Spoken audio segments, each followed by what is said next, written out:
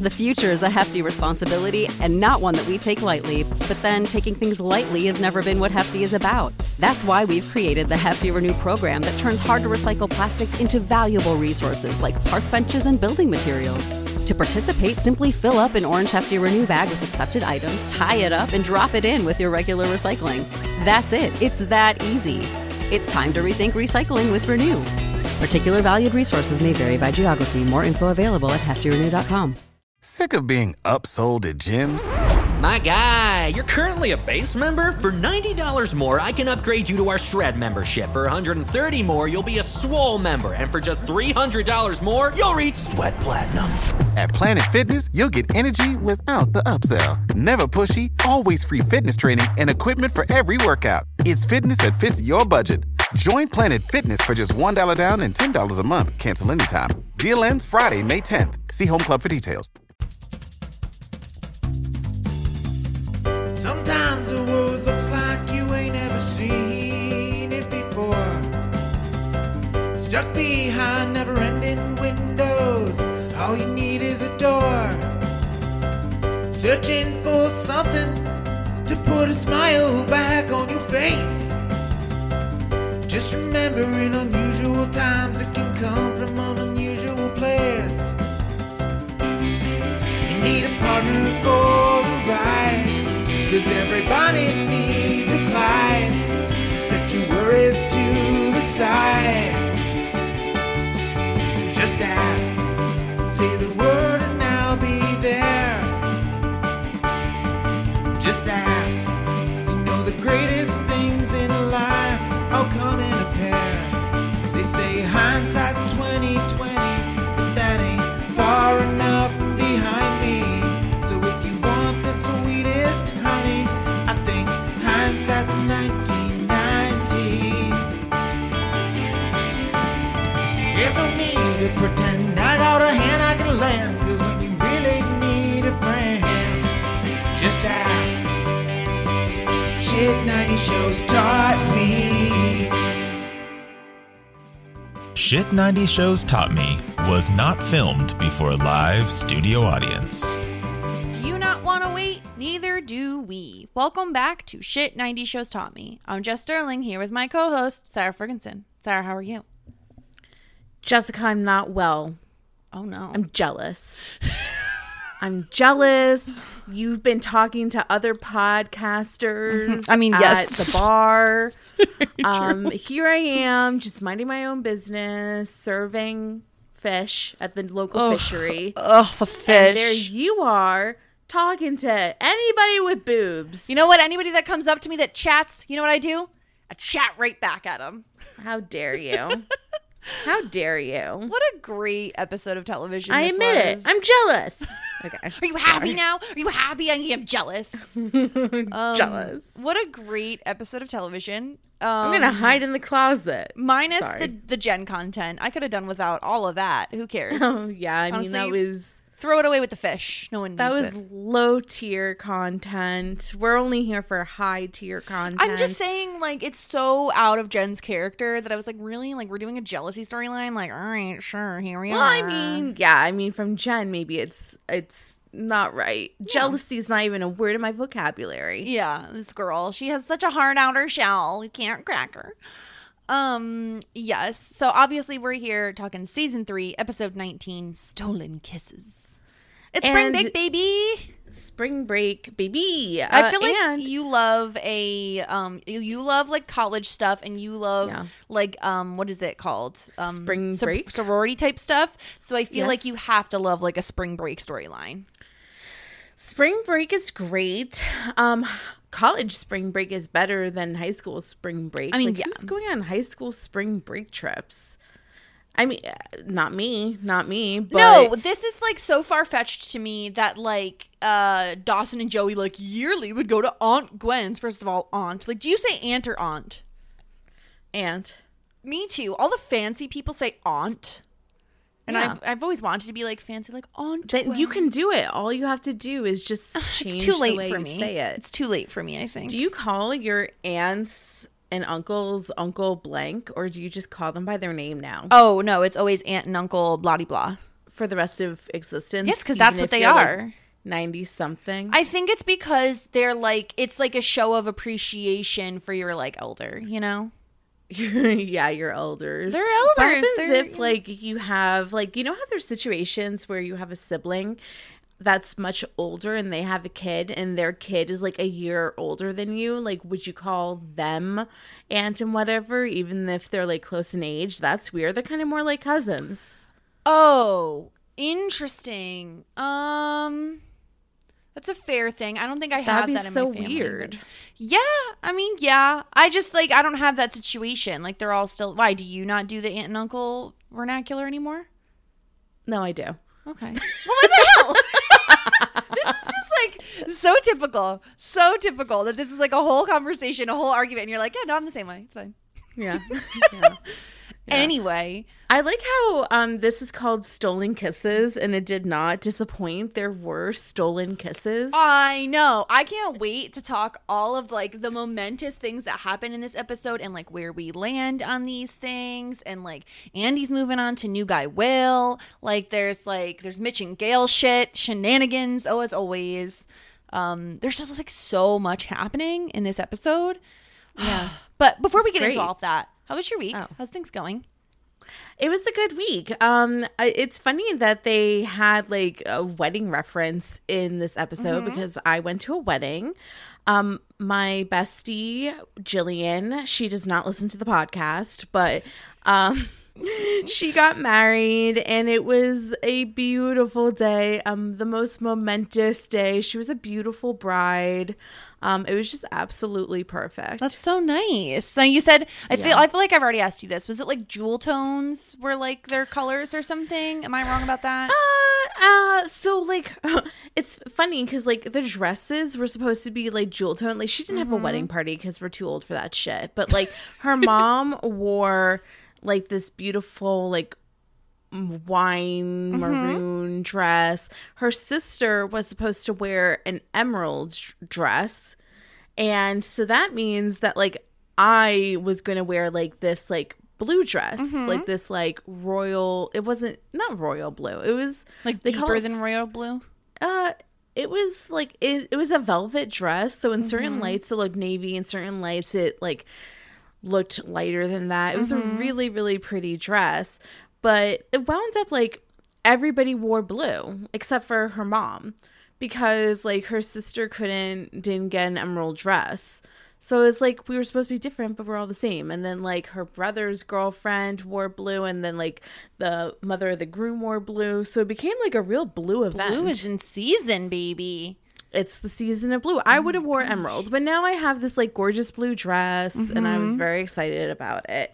And it was just like such a good day. And I mean, we have like a a best man speech later. I wasn't a maid of honor because, like I said, we weren't doing like Official we wedding didn't- party type of thing, yeah. but I did give a speech, and it went very well. Did you make people cry? Yeah, I did. Look at you. I'm so proud of you. Yeah. Making people Yeah. cry. I love it. I know you, that was like your goal, right? You're like, I'm going to make someone cry. Well, you know, like when you do a speech, this is not my first rodeo.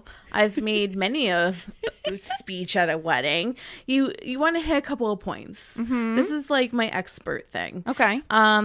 You want to make them laugh.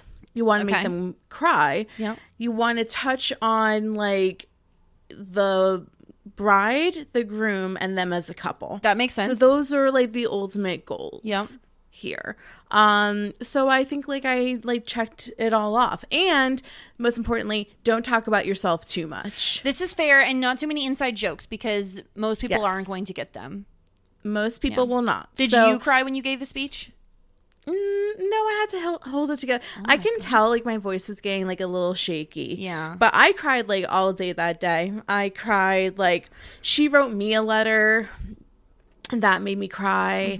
And I like seeing her like she did a first look with not only her husband, but also her dad. Oh, I did one of those as well, yeah. And that was very emotional. Yeah, I cried like 9 times. I'm pretty sure my mom almost cried at that, and my dad and I were both like standing there like very awkwardly, like what are we supposed to do? We're not a touchy-feely family, and so we're just like, I don't know what to do. I the first thing I did was like, look, Dad, my dress has pockets. Like, yeah, that's not surprising. No, and I showed him my shoes. Yes, and he's like, oh, that's cool. Yeah, honestly, But yeah. I mean, like, I'll never forget Jillian's dad. Like, the look of joy on his face when he came into the room, it was beautiful. It was just the perfect day. Yeah. Well, that's lovely.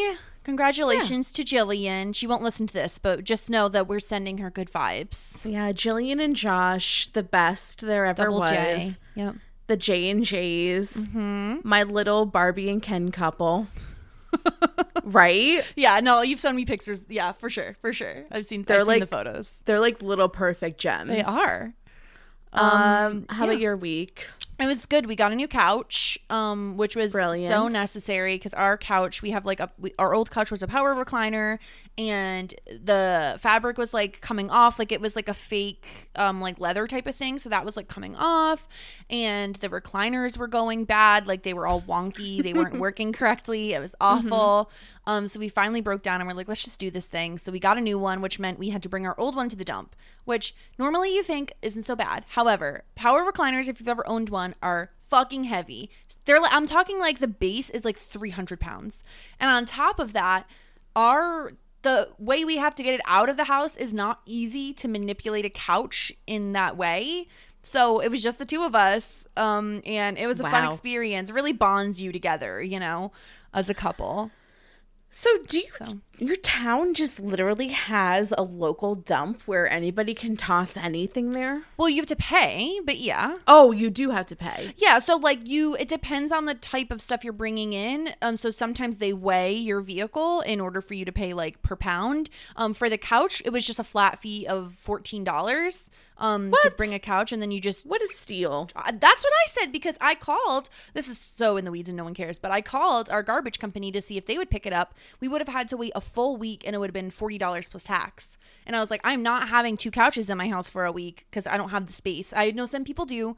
Our house is not that big. So I was like, nope, we're getting rid of this thing. We're going to have to carry it outside regardless. So we might as well shove it in my dad's truck and bring it on down to the dump. Well, that is vital information that our listeners love to know. Just in case you're looking to get rid of a couch, there you go. You're welcome. You're welcome. But enough couch talk. Can we get into Dawson's Creek? Because we have so much to get through, and I've already watched this episode like so many times. I can't wait to talk about it. Oh, like 500 times already? I think I watched it 3 times, but it's so good. Okay, let's get into it. So it's spring break, baby, and Dawson and Joey are going to visit Dawson's aunt. Apparently it was their ritual to go to Aunt Gwen's. Yeah. So do we have to say Aunt Gwen the whole time? Aunt Gwen. You Aunt do Gwen. whatever you want. I'm breaking the seal. Break the seal. Okay. Aunt Gwen, I think, is Gail's sister. Is that correct?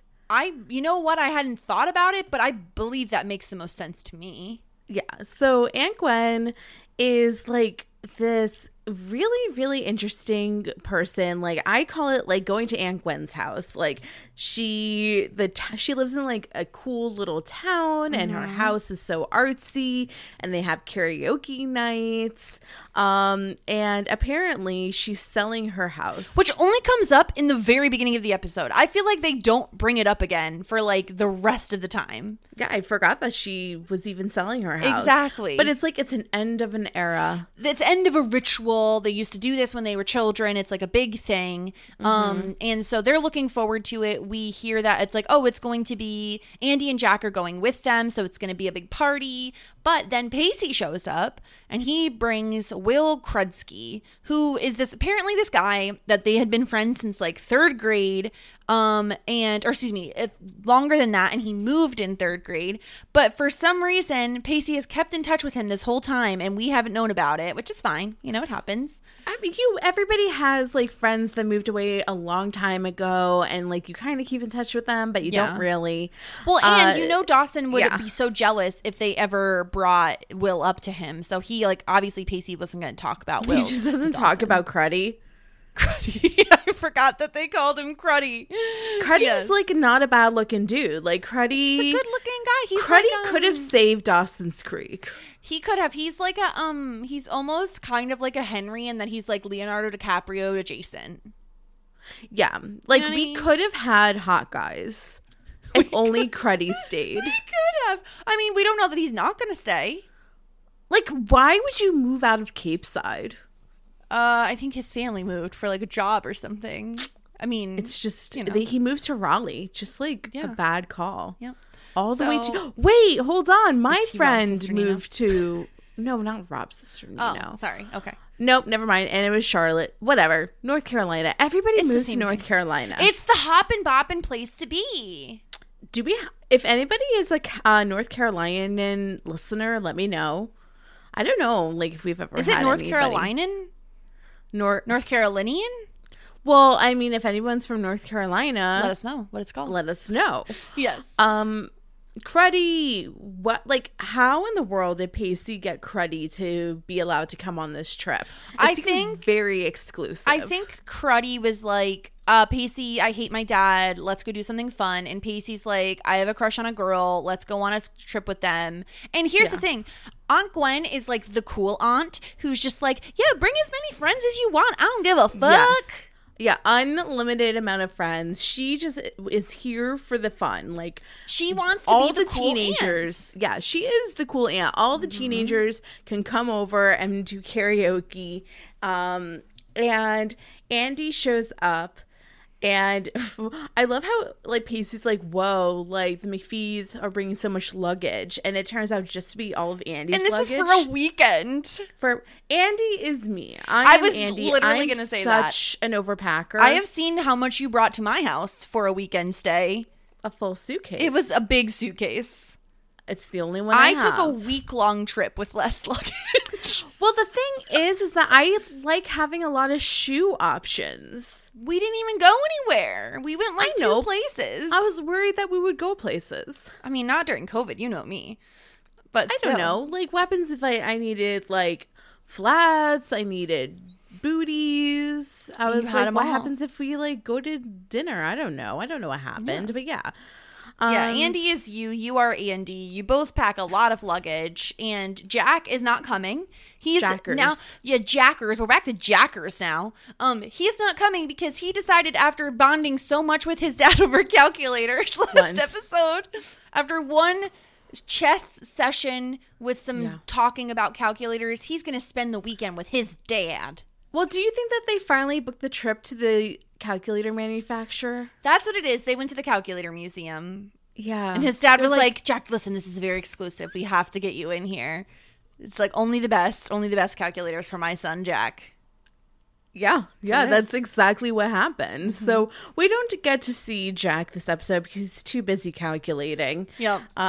But we thank goodness, because if it wasn't for Cruddy, then we wouldn't have Andy looking over at different people. Yeah, Andy gets to check out Mr. Cruddy.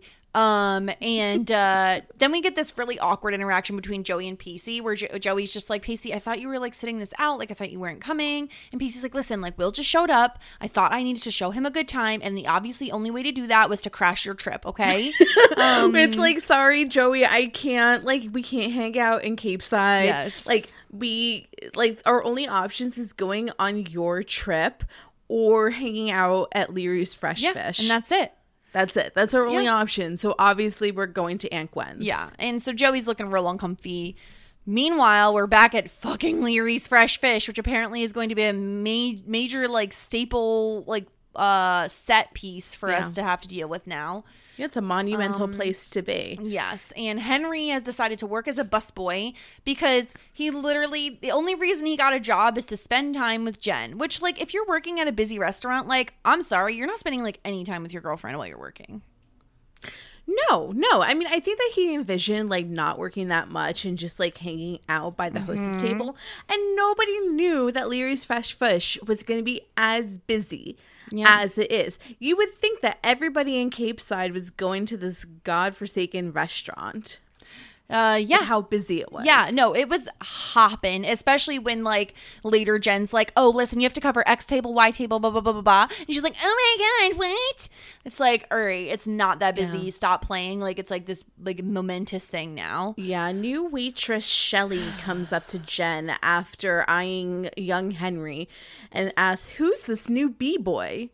Yeah. What's slang for busboy? I know. It's really embarrassing for her. And she says that he's a yummy little creature and so my type. Tall, lanky, and a branch right off the DiCaprio family tree. Is Henry tall? He gives me short boy energy. I think he's, like, average height. I don't know. I don't see him as a tall human. Let me look this up, though. Keep talking. I'm going to look this up. He just seems so tall. So, yeah. Jen's like, oh, you think that he's cute? And Shelly says, I definitely think he's a cute little ragamuffin with a dream look. Makes you want to take him home and give him a bath and then maybe hop in the tub with him. Oh, my. Shelly's a freak. She's a fucking freak. And then Jen says, okay, Shelly, table 19 needs their check. And Shelly is like, they just got their check. And then Jen's like, well, I think somebody needs the dessert menu. And she shoos Shelly off. The thing that's so annoying is it's like, girl, just, like, tell her that you're dating him. Like, I don't think it's that big of a deal. Would have been solved, Jennifer, if in that moment you go, actually, Shelly, he's my boyfriend, but Honestly. isn't he so freaking cute? Yeah. I'm very lucky. Okay, would you like to guess how old? The actor's name is Michael Pitt. Would you like to guess how tall he is? To me, he looks 5'10". He is 5'10" and a half. Ding, ding, ding. Like I said, he looks like average height guy. Like, he's not tall. Not tall, not lanky. I don't know. Shelly's a little blind. She's blind and stupid. Also, like, is Henry yummy? Like, I don't think so. I mean, He's, like, fine. He's in like a ugly. cupcake. He's like in a cupcake sort of way. Yeah, like, he's not very, in a like, cake innocent sort of way. looking. Like, does she want to, like, make him dirty? Like, I don't understand. Does she want to, like, She wants to corrupt him. Yeah, that's the word. Yes.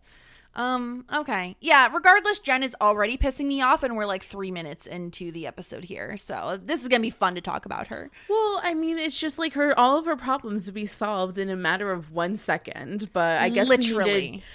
we needed a Jen storyline, and then she's not good enough to go to Aunt Gwen's. I guess that's what it is. Poor Jen doesn't get invited to anything anymore. She gets a boyfriend and she falls off the face of the earth. But that is so true, though. is. Like, It all is. the girls lose their fucking heads when they get a boyfriend. You never get to see them again. It's true. So now we're back at Aunt Gwen's, and oh no, we're not. We're not even at Aunt not Gwen's yet. We're We're at at the like a diner. little diner because they're like on their way. I guess it's like a big drive. They can't like hold themselves over until they get to Aunt Gwen's. And Andy is quizzing Will, what's your favorite movie? I love Andy, but like, girl, calm down a little bit. Like, you just Mm-hmm. met this guy, you know? Right. Yeah. So, like, I don't meet people and I'm like, tell me 10 facts about you. That's a little aggressive. But Will says that his favorite movie is the revival of Planet of the Apes. But I'm really more of a book guy than I am of a movie guy. I mean, they're just trying to bring a character. He's like kind of like a 90s hipster where he's just like, oh yeah, like I love Catcher in the Rye. It's like, all right, like who doesn't, Will? It's not even like an original thought. You know what I mean? And then I like him more as the episode goes on, I will admit. Like, I do like him later on, but he feels a little bit basic in the beginning here. He says, and she asks, what do you want to be when you grow up? And he says, I don't know what I want to be. I just want to be happy. And it's like, all right, like it's kind of a given, but all right, well. Yeah. We all just want to be happy. Yeah. Yeah. And then we get like Joey waxing poetic about Aunt Gwen. She's a painter. She paints and reads books and does yoga. It's like, who the fuck doesn't, Joey? Like, how is this that impressive? No, she's like a cool aunt. Yeah. She's a cool aunt. So she was once married to an uptight lawyer, and she had a picture perfect suburban life, and then she met this guy Richard, who is this crazy bearded painter dude 20 years older, and she left her husband, the lawyer, and started dating him.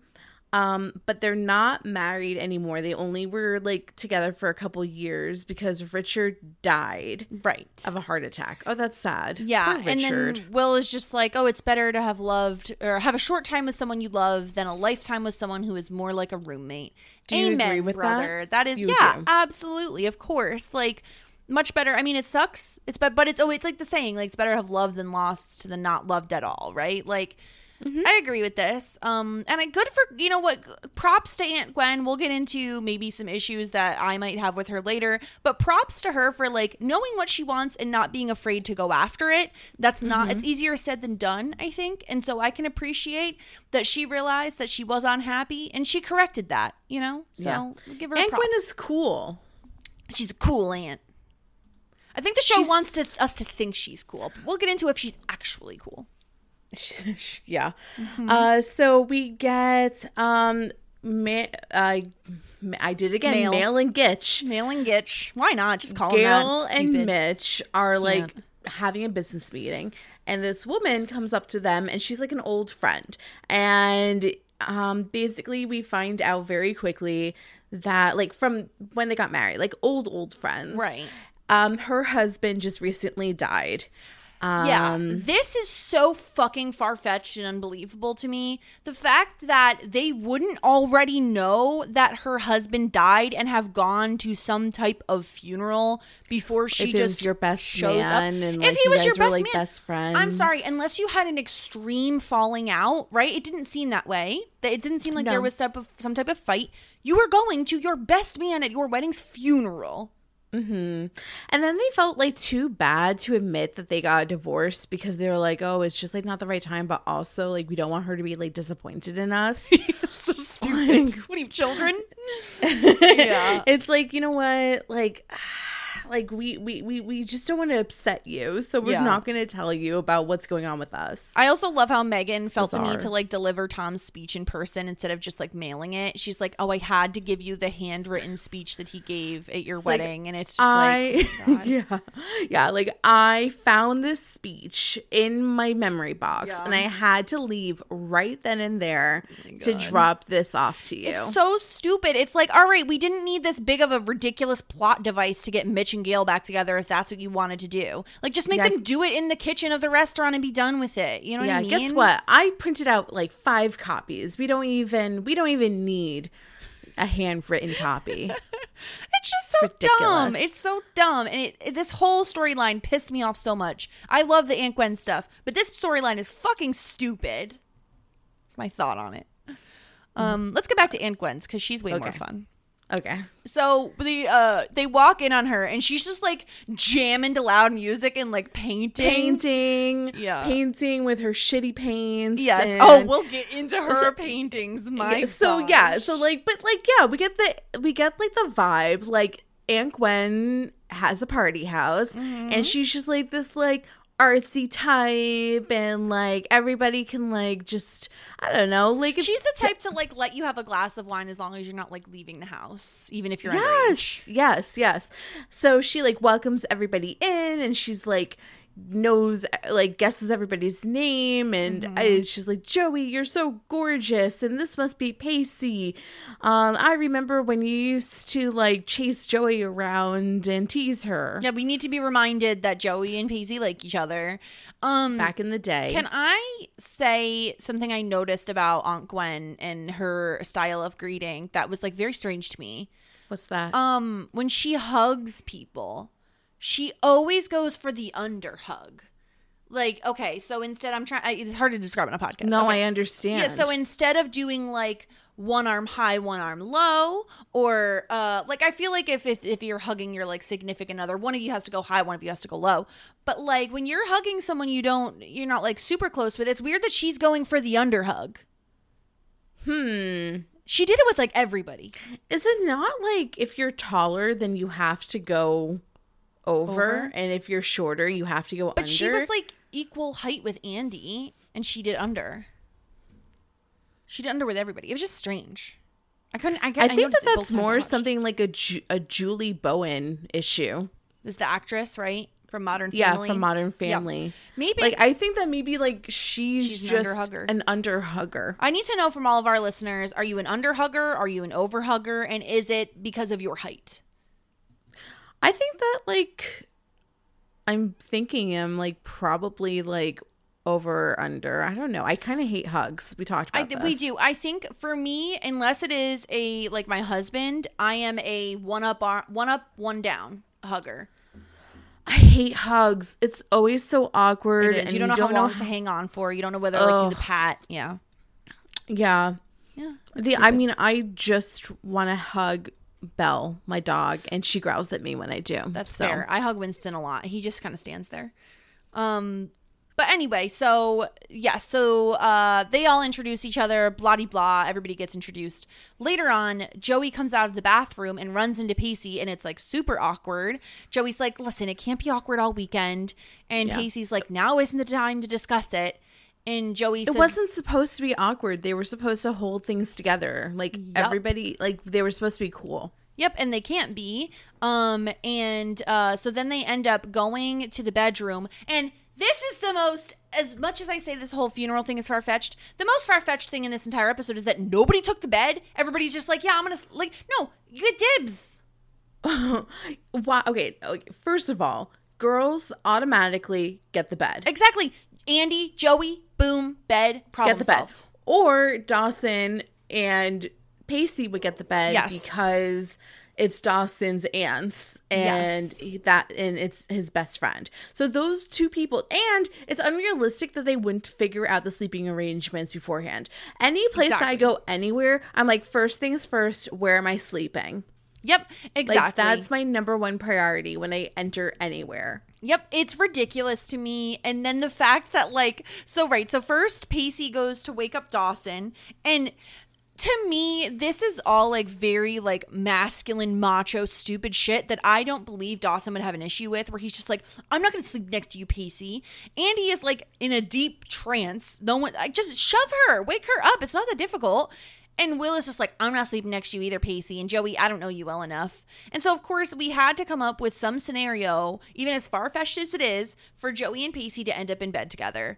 And they both are like, they're fighting over the covers. They're like, both of them are just like very like, it's very tense. My favorite line is Pacey saying, "My butt wants nothing to do with your butt." It's so good. It's like, whose butt wants to go where? Are they're sleeping butt to butt because they can't face each other. Yeah, they can't face each other because you can't have the Morningwood touching Joey, and it's true. And you can't like be like snuggles. You know, there's no snugs allowed. Right. I mean, I don't really think like you can't control like where your little head wants to go during the night. So where your your head wants to go? Is that what you said? Yeah, like you might like flip over. It depends. Yeah, are you a side sleeper? It all depends. Right. Yeah. Yeah. So but then they wake up late. They wake up late because they're in the bed and they're actually comfortable. Mm-hmm. Yep. And so we see Pacey like kind of gets up on one arm and he's like looking over at Joey to see if she's like sleeping, and she like obviously has her eyes open. But they get called for breakfast, and Aunt Gwen is going to steal Dawson and Joey to go shopping, and she says everybody else can explore the podunk town. They have a massive breakfast spread. Aunt Gwen made like pancakes, Aunt Gwen does it up. She does. Are they frozen? They're probably frozen. No, Aunt Gwen has a waffle maker, a Belgian waffle maker. I have a Belgian waffle maker. It's not that exciting. I'll make you waffles whenever you come next.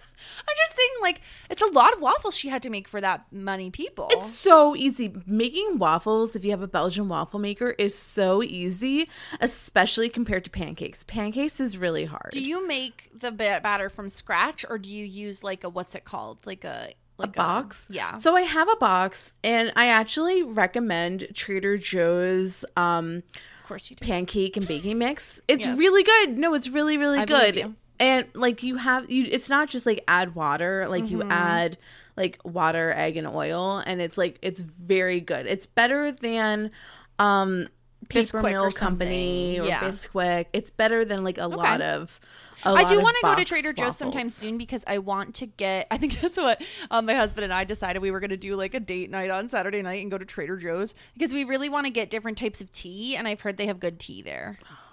Yeah. What are you sighing about? I just, like, if you're doing, like, a date night, like, this is, like, our first, like, want to do. Well, because like, we don't want to go Joe's. anywhere, honestly, right now. So, like, we're trying to keep it simple, in and out of Trader Joe's. Right. Yeah. I just think it's, like, going back to, like, hey, my name is Aunt Gwen. I only want to take Dawson and Joey somewhere, and the rest of you can fend for yourself in a town that you don't know where you are is, like, a little crazy of Aunt Gwen. Mm-hmm. But she's wild. She's wild. She's like, you know what? Go play pool at the local bar. Why not? Yeah. And Andy says, what's up with guys in pool? Is it a phallic thing? What is up with guys in pool? It's always Why like, do guys like watch pool? me hit the balls with my stick. I know what I'm doing. I mean, that's like literally all I did when I was in college was watch boys play pool. Oh, I thought you were going to say actually play pool, but you just watch. Well, no, like, play I mean, pool. like sometimes, but I had no interest. I mean, And who actually, does? It's stupid. Like, pool is boring. Like, first of all, I suck at pool. Yeah, we did that a lot senior year of high school too. Like, we would go to like a bunch of pool halls. I don't know why. It sounds Because, like, really boring. I mean, it was, and I never really liked it. But that's kind of what we did. So I don't understand why it's so masculine. Like, I don't know, because it has sticks and balls. There's leagues. Like my friend Chrissy, who listens to the podcast. Hello, Hi. Her husband is in a pool league. Interesting. I don't know. Men like to play pool. I think it's lame. Well, I do too. Whatever. Will wants to teach Andy how to play pool, and she's like, okay, you can teach me, sure thing. I mean, yes, because she doesn't like the condescension, right? Like, and I appreciate that about Andy, that she's just like, oh, sure, whatever. Like, she doesn't give a fuck. No. Back at the restaurant, Mitch is cleaning up the kitchen. We got Gail wanting to talk. I was so interested in what Mitch was doing. He's putting bread in a bread box. Okay, so he has all these baguettes, and like it's in a cardboard box, and then he takes the baguettes and puts it in a metal box. Is the metal box a warmer? Like, what's the metal box? I think it's to keep them fresh. Okay. It's probably a bread box. I mean, and the baguettes, like, they were not floppy. They were very firm. They were a firm baguette. Is that good or bad? I just hope they weren't stale. I hate a stale baguette, and I hate one that's burnt on the bottom. Half the time I get them at Panera, it's burnt, and it makes me so upset. I can totally imagine. I could totally imagine. Yeah. So Gail was like, do you want to talk? And Mitch is like, I don't want to talk. And he just doesn't, like, since they're not married, like, he just feels like they shouldn't be talking about their emotions. And Gail's like, but we're friends. Remember, we're friends. Yeah, this is all ridiculous. It's like back and forth with them constantly of, are they friends? Are they not friends? Like, it's so stupid. And they're like, oh, I wish I called him more. I wished a lot of things. And Gail hands him the speech. Yeah. She's like, you should read it. It was nice to look back and see us through his eyes for a moment. And he's like, I don't want to trip down memory lane. And it's like, can you just decide what the fuck you both want and like move on with your lives? Like, I'm Dawson now. I'm annoyed. I'm done. Divorce or don't and be over. You know what I mean? Divorce or die. Those are the only options. Yeah. And then we get Shelley, who is flirting with Henry, and Jen is just a royal bitch to her. And she's like, you cover sections 5 and 6. And Shelley's like, that's crazy talk, Lindley. And then Henry's like, what are you, jealous or something? And then we talked about it before. I'm not jealous. I don't even know what jealous is. And then Henry's like, what? It's ridiculous to think that someone might find me a distant human being for once. Your Henry impression is spot on. Okay, and then I like he's so monotone. He's monotone and he like mumbles and he's like very quiet when he talks, which as somebody who like has not trouble hearing, but like I need people to enunciate and like speak up for me to hear them. Yeah. This guy drives me crazy. Yeah, like whatever. Jen, is it so hard to believe that someone would like me? We were just talking. I don't know why you're getting so upset about this, Jen. It's fine. Jen, just like stop overreacting about this, alright? What are you, jealous? Like basically, that's basically it. That's it. Yeah, it's so obnoxious. Got. Like that's all he has, and that's it. And that's it. Why can't Henry ever hang out with the other creeps? Like, do they not? Because like they don't want to Henry? hang out with him. He's like a nice enough guy, but he's not very fun. I'm really fun and really cool. I just like really like this one guy, and I want his mouth guard online, and like I just want to talk about football. Like nobody wants to talk to that. Nobody wants to talk to that. I really like Jen. She's like the most gorgeous person I ever seen in my life. So boring. Anyway, at the pool hall, Andy's like, "Wow, Will, you like really suck at pool," and Andy gets a ball in, and then Pacey is like very obviously knocks the ball off the table on purpose. He scratches. And these guys walk over and they ask them if they're interested in a game, and Andy's like, no, they're lame. It'd be sick and wrong to take their money. And then Will and Pacey both, we all know what's gonna happen here, like they agree to play. Like we all knew it was coming. They were fake and they were swindling. Yeah. Which I think is really cool. So they wound up making mad money, and like I don't know why, but stinking Andy is like so offended by this. She's a rules girl. Whatever. She's a Virgo. Yeah. So then we're at this little shop where like nobody is allowed to go to except Dawson and Joey. Everybody get out of here. You're not allowed to go in this little store. I like to imagine that Aunt Gwen still thinks of Pacey as like the boy that chases Joey, and she's like, he's just gonna break things if he comes into this store. Keep away, Pacey. Well, really what she wants to do, and this is Aunt Gwen being a manipulative person, is she's like, I need to get Joey and Dawson alone so I can ask them why they're not together anymore. I think that's like, if you're like a cool aunt, then like that's kind of like what you do. No, if you're a cool aunt, you let them live their lives in peace. No, like the cool. Okay, so like let's say like the cool aunt is like an archetype, right? Okay. The cool aunt asks what's going on and why you're not together because you're the cool aunt. So you want, okay, I see what you're saying. You're trying to help and give them advice and be helpful. Okay. Because she's the archetype of the cool aunt. Fair. So she is like, number one, I can only ask you what you think about the soap. But number two, Dawson, why are you looking at all these things? Like, you don't have enough room on your walls with all the movie posters. And then of course Dawson's like, actually, Aunt Gwen, my posters are gone. I took them all down. We've gone from Dawson talking about making movies in Spielberg to Dawson talking about his fucking posters every episode. Dawson, let me tell you, no one gives a fuck that you redecorated your fucking room, Dawson. No one cares. Dawson desperately needs to go to the Blockbuster, go to the corner where they keep up the rolled up posters back in the day, and pick out new movie posters. So we have to stop hearing him talk about his movie posters. And I rip them down. He said it's a crisis of faith. He's like, I got tired of having this larger than life dream to compensate for my smaller than life. He's so obnoxious. Yeah. So then Aunt Gwen says, okay, so the movie posters are down. The film has lost its luster. And I'm detecting a significant lack of smooching, hand-holding, and general all-around cuddliness between the two of you. So tell me what's going on. Yeah, and Dawson. So then they give like a very like Cliff Notes version. Oh, this is like such like basically. Let's recap the last 3 seasons of Dawson's Creek in 2 sentences. Yeah. Oh, we got together. Joey says she retreated into this long, protracted period of soul searching. Dawson got depressed. It was bad timing. He got back for summer vacay, and Dawson didn't want to have his heart smashed again. And then Joey brings up Pacey asking Dawson to look out for her. And Aunt Gwen is just like, well, what does Pacey have to do with any of this? And we all know that, like, I get this from Joey. This, I think, is very realistic, where you really like somebody, but you, like, don't want to admit it, but, like, you can't stop talking about them. You just, like, bring them up. It's like me talking about my D&D character. Like, I can't really shut up about her because I like her so much. Exactly. And so then she's like, well, why aren't you two together now? And, of course, this is going to plant her little Aunt Gwen seed, planty, water harvest in Dawson's fucking head, which will bear fruit later in the episode.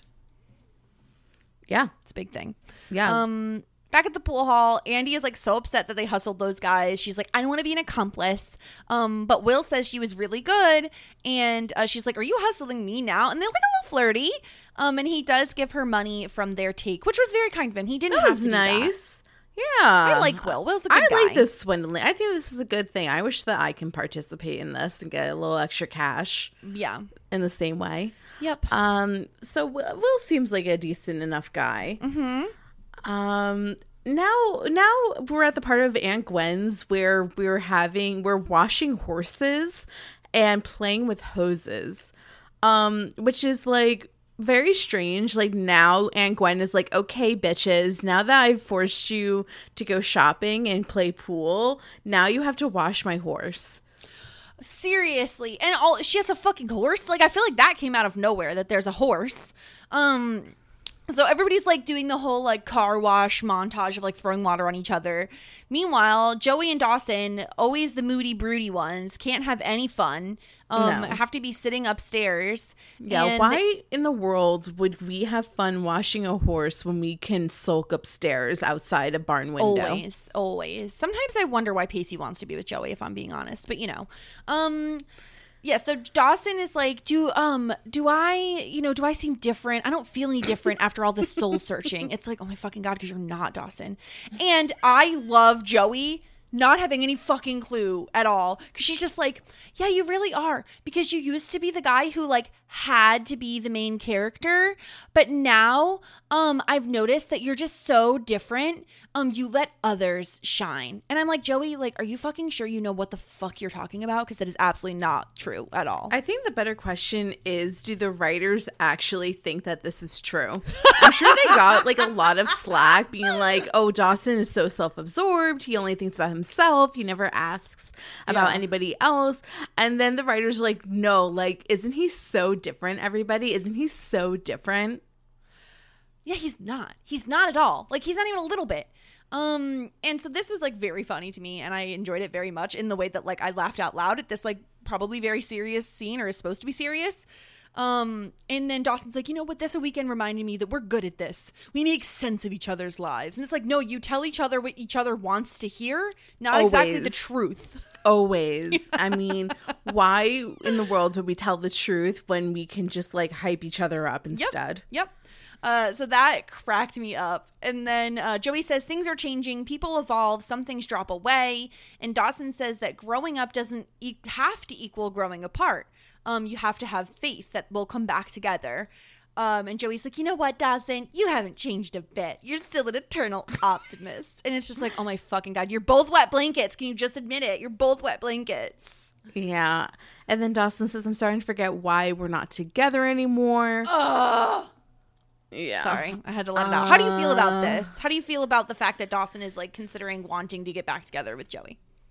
I think that Dawson has no other prospects and he's bored. And I think that if he had somebody else in his life, then he wouldn't be interested in Joey. Which I think is kind of like why he was interested in Joey in the first place. Like, he was interested in my opinion, he was interested in Joey because Joey was interested in him. Yeah, she gives him attention. She gives him the positive reinforcement. She tells him he's a movie god. Like, that's what he wants. Yeah, she blows smoke up his ass. Yep.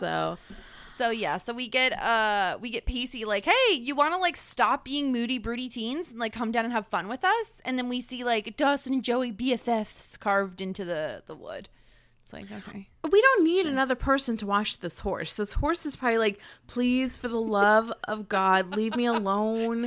I don't need 6 people washing me, man. Fair. Like, let me live. Yeah, it's very true.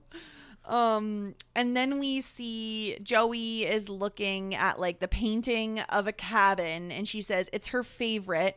Apparently Aunt Gwen painted this before she even owned the house, because her art teacher said, close your eyes and paint the future and the rest takes care of itself. So apparently she painted the cabin, the same exact cabin that she moved into. Yes. Interesting. Do you think that like she just then bought the house because she Yeah, made a that's how cabin it that works. was similar. This is so stupid to me that you can close your eyes, paint the future, and everything will work out. Well, no, you still have to like strive for things and work hard at them, and like things are just gonna fucking appear because you paint them out, Gwen. So this is not the secret. Like if I take a canvas and paint billions of dollars, I will not be guaranteed billions of dollars. No, I don't think so. But yeah, so then we see, so then Joey asks Aunt Gwen, do you have any regrets? Like, is there anything that you feel like you would have done differently with your relationship? And Aunt Gwen says, I got married too young and I sold out. I stayed in a relationship that was safe and comfortable, but then I met the man that made me feel alive. Those feelings won't just be ignored, so I owed it to myself to explore them. And of course, like this is all very relevant. Yeah, it relates to Joey and Pacey. Very heavy-handed with this metaphor, but you know. Yeah, and then, so this is where we're going to talk about Aunt Gwen's painting and if she's actually a good painter. She brings Joey over to a picture that she has hanging up, which I find a little strange, of Joey and Dawson and their children. And they're like in this heart. It looks like a 12-year-old painted it. And I'm giving her credit by saying a 12-year-old, not a 5-year-old. Well, like, it's kind of like, you know, those like tattoo horror stories on Reddit of like creepy portraits on people's arms. Like, that's kind of what their faces look like. The shadows are like really warped and like it looks creepy. Like, she's not the best painter. Like, as soon as I saw the first painting, I was like, this tree a little sus. Then we have the cabin. This perspective is a little off. And then we get this like picture of Dawson and Joey as children hung up in her room. It's so strange. Why is this hung up? It's weird. Is it in like Dawson's like guest bedroom? No, it is in a prominent place. It is in the living room. Like this is a little weird painting, and she's not like the cabin painting was fine, I thought, and like they looked like younger maybe versions of Joey and Dawson. Like I'm not questioning like the actual realism of it. It was just like in the heart. Like, really? Are you like 10, Aunt Gwen? Like, this is terrible. And she's like, that one's my favorite. And it's like, really? Like this one of your nephew and his childhood friend? Like, this is your favorite, Aunt Gwen? I'm judging you hard right now. Next time you come over, I have to show you the portrait that I have of myself.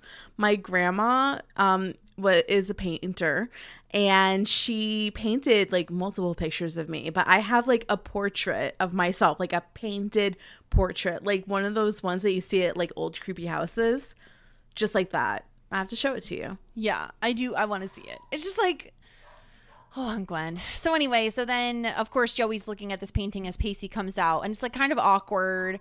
And you could tell Aunt Gwen is like, she's getting the vibes. Like she's standing in the back, but I feel like she's like picking up on vibes, you know? I'm sorry, I just like pulled up the fucking painting. It's really hilarious. Okay, so God. like, yes. Okay, so hold on. Let me like break this down further. This painting. We had to go back. I'm sorry. I apologize. So, okay. So we have like the painting of like young Dawson and young Joey. Young Dawson, I don't know. He looks a little cheruby, and young Joey kind of looks like she's going to murder you in this picture. And then, so there's a heart-shaped moon behind them. Then we have leaves. There's leaves, and that's in a heart shape. So it's a double heart.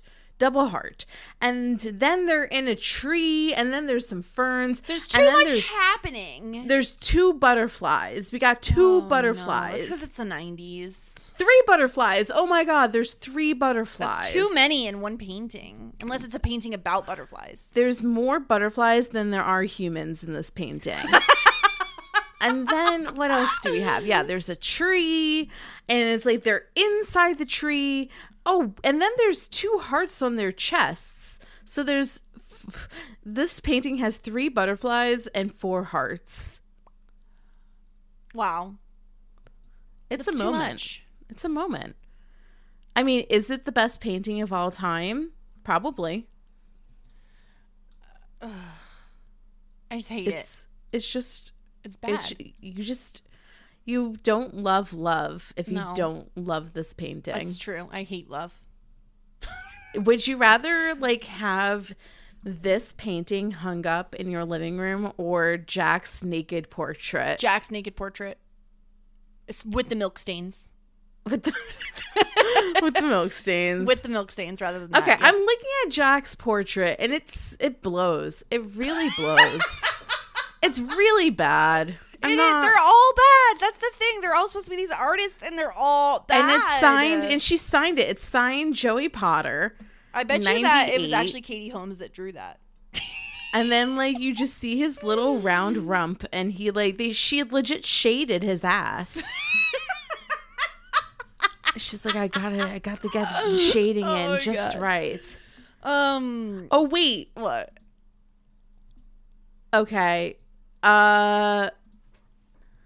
I found like a different version. I might have just roasted a fan art version of Jack's portrait.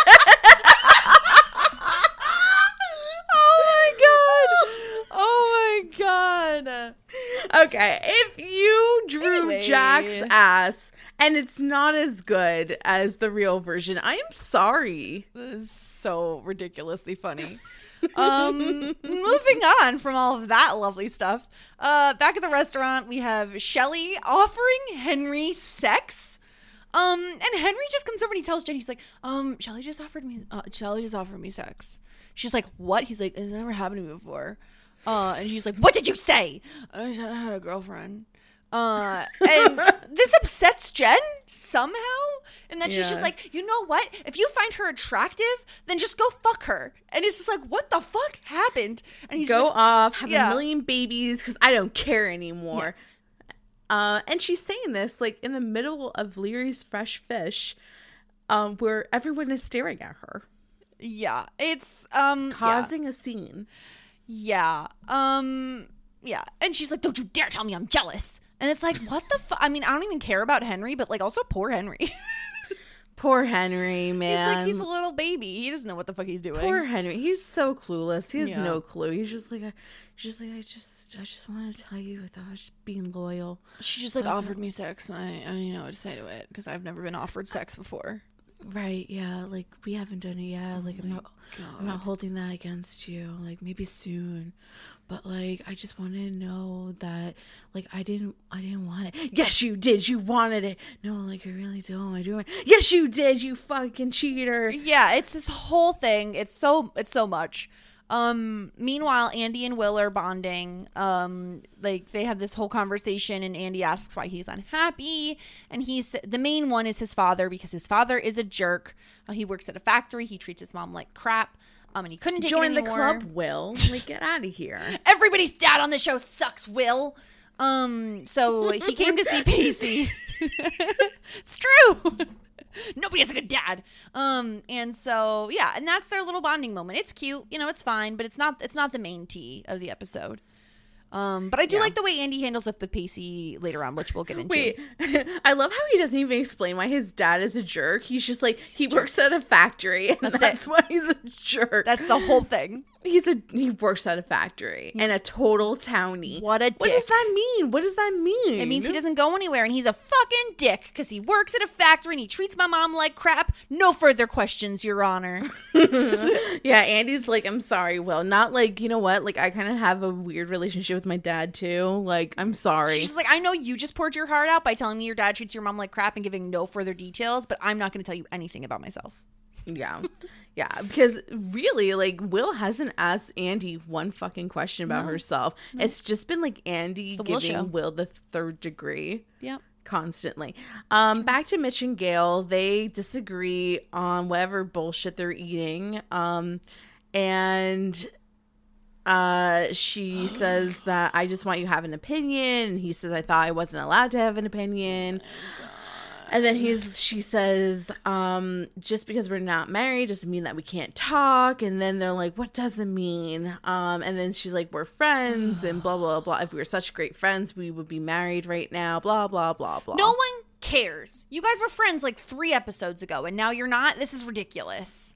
I guess they forgot. I guess they were forgot that they were friends. cool. Yeah. Back to Aunt Gwen's house. It's Camp Gwen. karaoke time. Now, Camp Gwen, we sing karaoke. Everyone's having a great old time at Aunt Gwen's. Aunt Gwen is with the teenagers singing in the group. Yeah, she is all about it. She's the fun aunt. In there. She's just being Aunt Gwen. So we get Andy singing. Andy Suspicious? girl. Not a good singer. You're a terrible singer. What was she? Oh, she was gonna say, things are gonna get easier Yeah. someday. And then we get Pacey doing Wild Thing, which was much better. I thought that Pacey was a very good Wild He was Thing. very good at Wild Thing. And then, of course, Gwen, being the manipulative bee that she is like, oh, come on, Joey and Dawson, you have to do your number. You do this every year. Your special number. Just for the two of you. Looking at you, Pacey. Stay the fuck out of here. Just the two of you. Yeah, so they sing Daydream Believer. That's their special song. This song I had in my head for like days after I watched this episode. It's a good song. Daydream Believer. Especially because we get like the slow, like sultry version. Yes. That gets played. So they have their special time with their special song, and Pacey's like, I can't watch this shit. It's too hurtful for them to sing Daydream Believer, the least romantic song that's ever lived. And I gotta get out of here. It was more of like Joey was like the most smiley version of Joey that has ever existed while singing this song with Dawson, and he's just maybe like, she doesn't just smile like really that with me. likes the Monkees. Have you She thought about loves the that? Monkees. Why does it every show we cover is like obsessed with the Monkees? What's not to be obsessed about the Monkees? Fair. They're great. Davy Jones, right? All right, I'm just saying it's a lot. Back at the restaurant, Shelly's flirting with Henry again. Jen barges over and tells her to get her boobs away from him. Get your line. this is where she makes the scene in front of everybody. Yeah, she's like, get your boobs away from him. And then she's like, he's mine. And she's like, well, why don't you just? I love Shelly being very reasonable. Like, why didn't you just tell me? And she's like, I have issues. Okay, he's mine. I looked all over for one like him. Stop being a slutty wench. And it's just like, girl, calm down. You never told Shelly that he was your boyfriend. So Shelly can get her boobs as close to Henry as Henry will allow. Jen lost her fucking mind in this scene. She lost her mind. What is happening with this? And she calls her a slutty wench, and she's gonna throw down with her. And then she goes, happy now, I'm jealous, to Henry. Lost her mind. Insane. What is going on with her? Is she just like, I guess she just really didn't realize how much she liked Henry, how much she didn't want people to talk to him. But once again, like, your life would have been solved if you just talked to her and said, like, he's my boyfriend. Yeah. And it feels to me that the writers are giving Jen a very common teenage trope of jealousy, when from everything we've seen about Jen, I'm thinking season 1, right? When Jen is dating Dawson and he's close with Joey, and she goes out of her way to be friendly with Joey. Mm-hmm. Jen is not the jealous type. Like, Jen is not somebody who gets jealous. She's we've said this a million times, she's emotionally intelligent. So having this be a plot line was so annoying to me. It was just annoying to watch. I feel like I've said this before. I don't care for jealousy storylines. I'm not a jealous person. I hate watching it. So this is something that is just like very annoying to me. Such a flex. It's not really. It's just like, it feels very like immature to watch. I don't know. Why don't she get jealous? Why did she get jealous? Why do you not get jealous? Because I'm secure in my relationship. I don't know. Because I just don't feel threatened. Do you not get jealous about anything? No, I would. No, I do. I would say I don't get jealous about relationships. I get jealous about like anything and everything. Just all of the things. I'm always jealous. I would say envious more than jealous, if that helps clarify. But anyway, it's annoying. I hate the storyline. It's stupid. And that's how I feel. Are you okay? I mean, all around, or? Well, actually, that's Joey's next line. Are you okay? Oh, okay. But also. Yeah. And Pacey says, not so much. And he's like, it's history, man. Like, it's killing me. How can I compete with a guy like the two of you? You guys have your own karaoke song. We don't even have that. And Joey says, we're not supposed to compete. We're supposed to have our own history. I didn't mean that.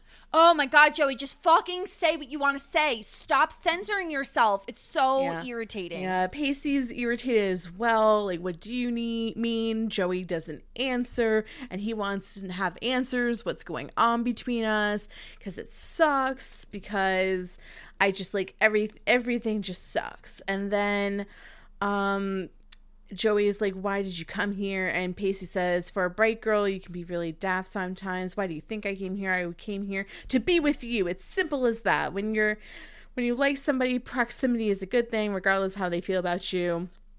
Blah, blah, blah. And then, like, Joey says, I felt it. And Pacey's like, felt what? She knows exactly, like, how little to give to pull him back in. Yep. Yeah, she makes him do all the work, and that is what's so frustrating. And I love that Pacey notes it and says it to her later, right? He's like, I am the one making the effort. I can't be the only one making the effort. Because like it's like he's like, I'm not going crazy. Like there is something between us. There's something here. But you just won't admit it. You're making me make the first moves constantly. Yep. And so she says that how she felt this morning when his arm brushed up against her in bed. She felt alive.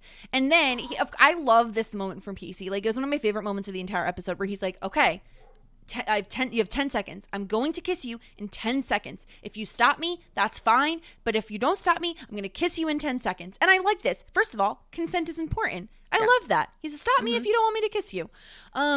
Wonderful. She could have ran. She could have run away. Like, she loves fucking running. We've seen it happen a million times. And she's like, what? And he's like, you can't say something like that and expect me not to kiss you. And she doesn't stop him. They kiss, and then bum, bum, bum. Aunt Gwen is right there being a yeah, she is right there clearing her throat. And like, give them a second, Aunt Gwen. Just like slowly back away and leave. Yeah.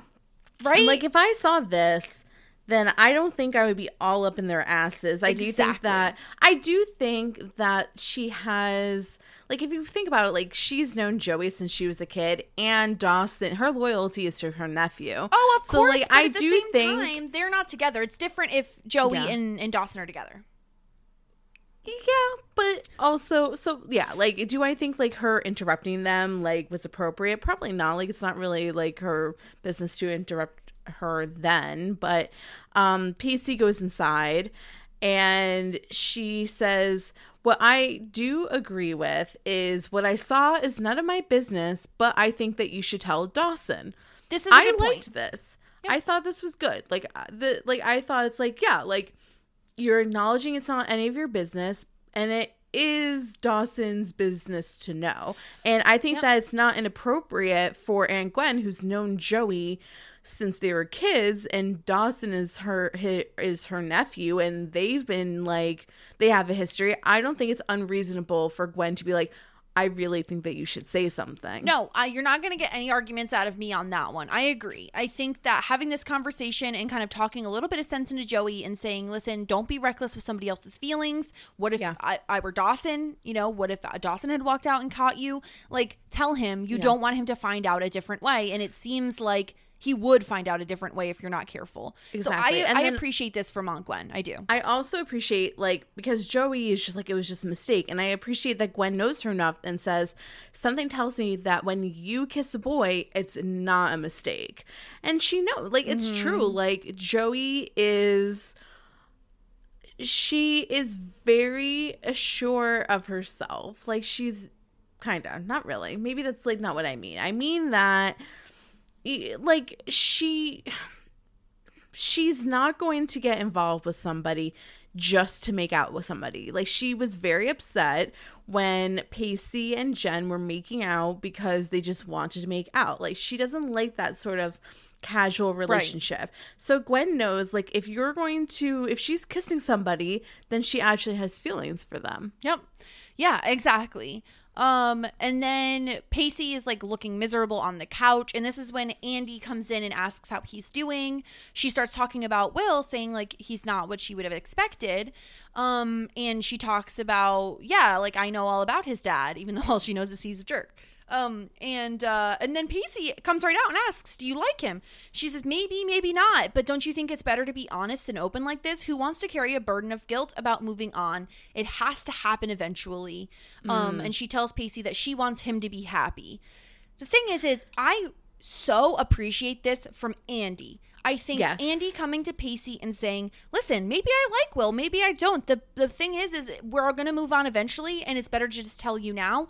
To me, why doesn't Pacey tell Andy right here? Pacey doesn't do the same courtesy, which I think is really, really wrong. Like, this would be the perfect time to be like, okay, if you really mean that, I want to let you know I'm developing feelings for Joey. And I think that, like, eventually when Andy finds out, she's going to be very reasonable to being upset about the situation, because there's plenty of times when both Joey and Pacey could have been honest.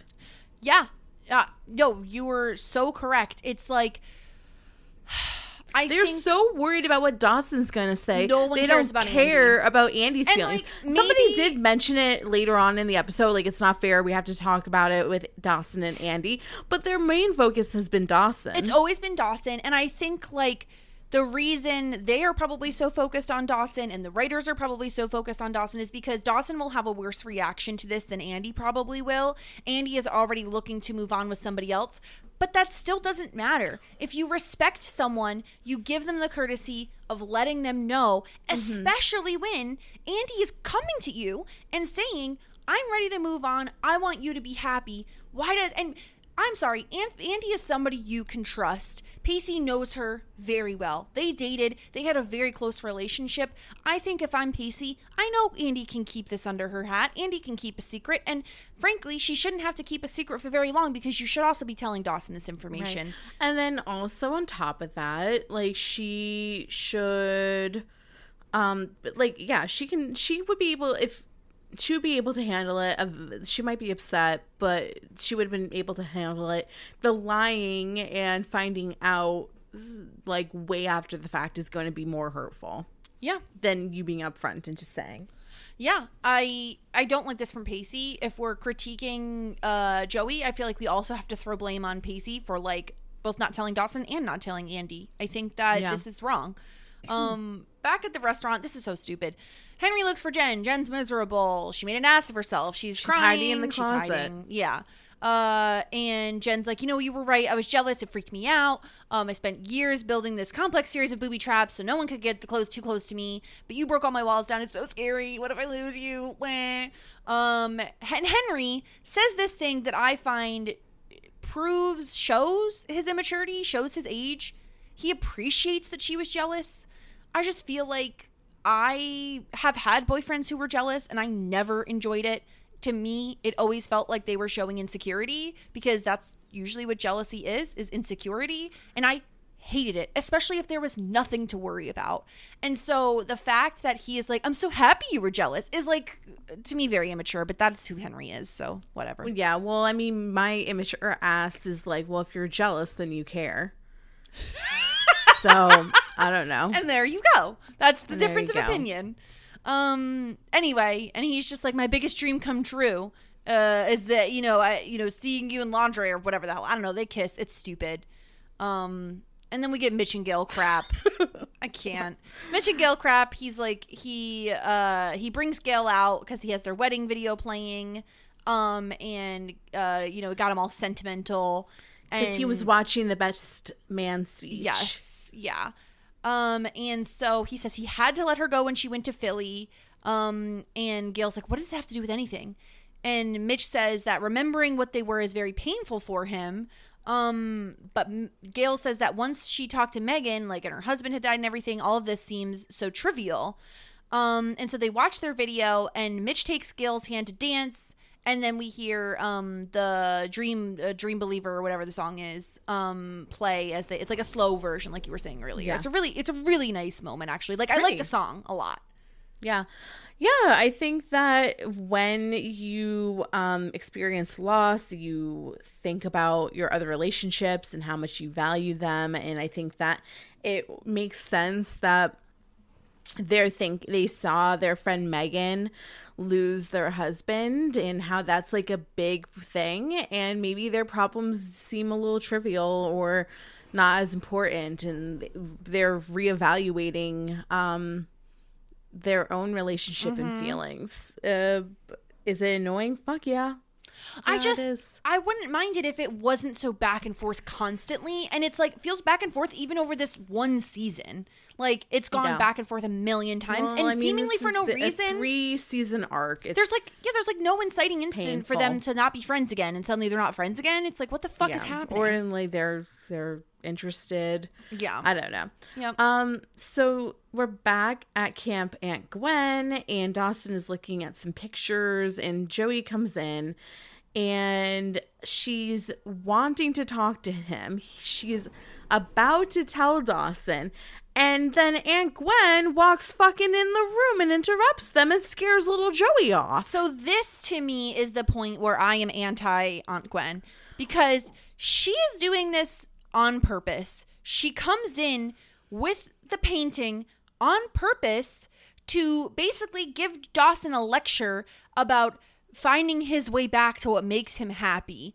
And like, she's showing him a picture of him and Joey happy. Like, she's definitely putting her thumb on the scale of, you and Joey should be together, in my opinion. Yeah.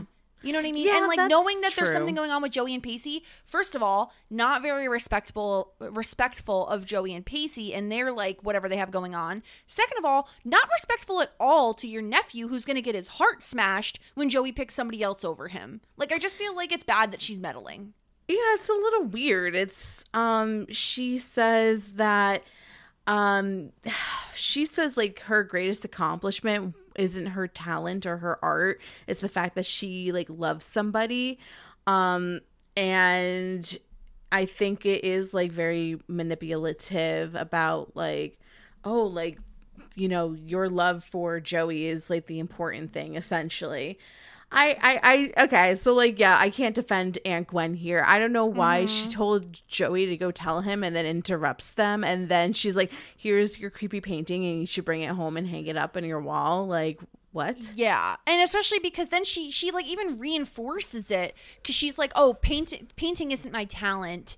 Love somebody, it's like that's the greatest expression of that one thing.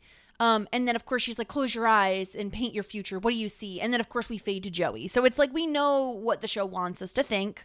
And it's just like, especially because all weekend long, he's been thinking about getting back together with Joey. And yeah, I think that like, I appreciate the Aunt Gwen meddling of you should tell Dawson, because I think she's both looking out for Dawson and Joey and Pacey, and trying to keep the group peaceful. I think here she is meddling in a way that is going to be destructive to everybody pretty much. Yeah, I mean, you're totally right. And I think that, like, it's the funniest thing. Like, people are so upset at Aunt Gwen. Like, I made a tweet where I was like, oh, I stan Aunt Gwen. Mainly because of, like, the whole conversation where she's like, it's not my business what you and, like, Pacey do. So I was like, I love this. I've never gotten so much feedback being like, no, Aunt Gwen fucking sucks than ever before. Like, everybody yelled at me and was like, wow, you have terrible takes. I think it's probably because you didn't like specify that you weren't at the end of the episode yet, so people just thought that was like your in my overall defense, take. I wrote that right when she said to Joey, like, this is none of my business. Like, exactly. So you didn't get the full picture at the moment you were tweeting that. So Tom Palmer said I suck. Elsa no says one I said suck. you suck. No, I'm joking. They were just like, you're fucking wrong. Even on the Instagram, people were like, excuse me, ma'am, you're wrong. Like, this, we have Misty Farmer saying Aunt Gwen is nosy. Like, everybody is hating on Aunt. I think like this is how we're going to get America to come together, with everybody in the galaxy's hatred of Aunt Gwen. Yep. That's amazing. it. That's the one thing. I've never been yelled at more, told that like your opinions are wrong. There I'm you go. sorry. She's still a cool aunt. What do you want me to say? No, she has flaws. Do Everybody I has want to flaws. go over and sing karaoke and paint at Aunt Gwen's house and play with horses? Yes, I do. Sue me, people. Sue me. Yeah. Aunt Gwen is fun. Okay, that's it. Back to the one of the better moments of the entire episode. So we see Joey walking over to fireplace or fire pit where Pacey is sitting, and Pacey's like, "Don't worry about it. I'm not going to kiss you again." And then he's like, "What is going on between us?" And she's like, "I don't know." And it's, oh my God, it's so frustrating. And he says he deserves a better answer than that. True. And Joey says that she's been trying to pretend this is a hormonal glitch, but it's not working.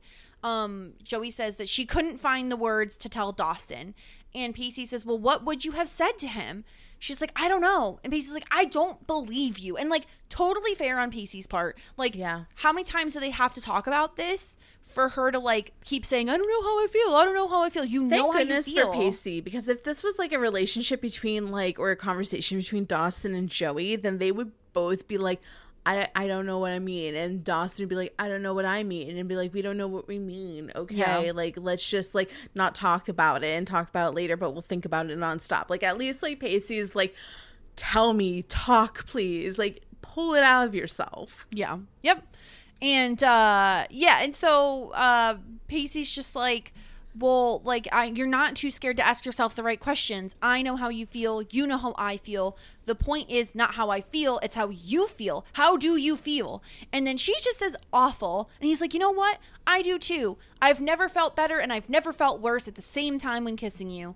The thought that Dawson or Andy, finally we get an Andy mention, would find out is killing me. And he says the line we talked about earlier. He says, I can't keep on kissing you. I've done it twice. I can't be the one initiating and giving you all of the answers.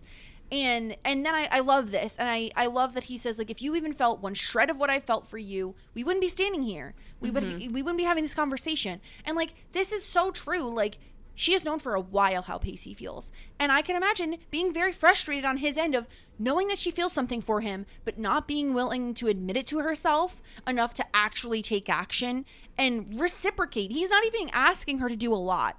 He's asking her to he's not asking her to make the first move. He's asking her to reciprocate and explain to him how she feels. I don't feel like that's a lot to ask. Or if it's too much, like she's not, I don't know. It's extremely frustrating because she can't vocalize what's going on in her head. She's giving him mixed signals, like, it's back and forth, but she winds up kissing him. Yes, so she pulls him by like the hand. He goes to leave and she grabs his hand and she finally does it. She kisses him. And let me say, I actually really thought this was a good kiss. Oh, it was such a good kiss. Yeah. Like, I thought this was a great moment. It was a good kiss.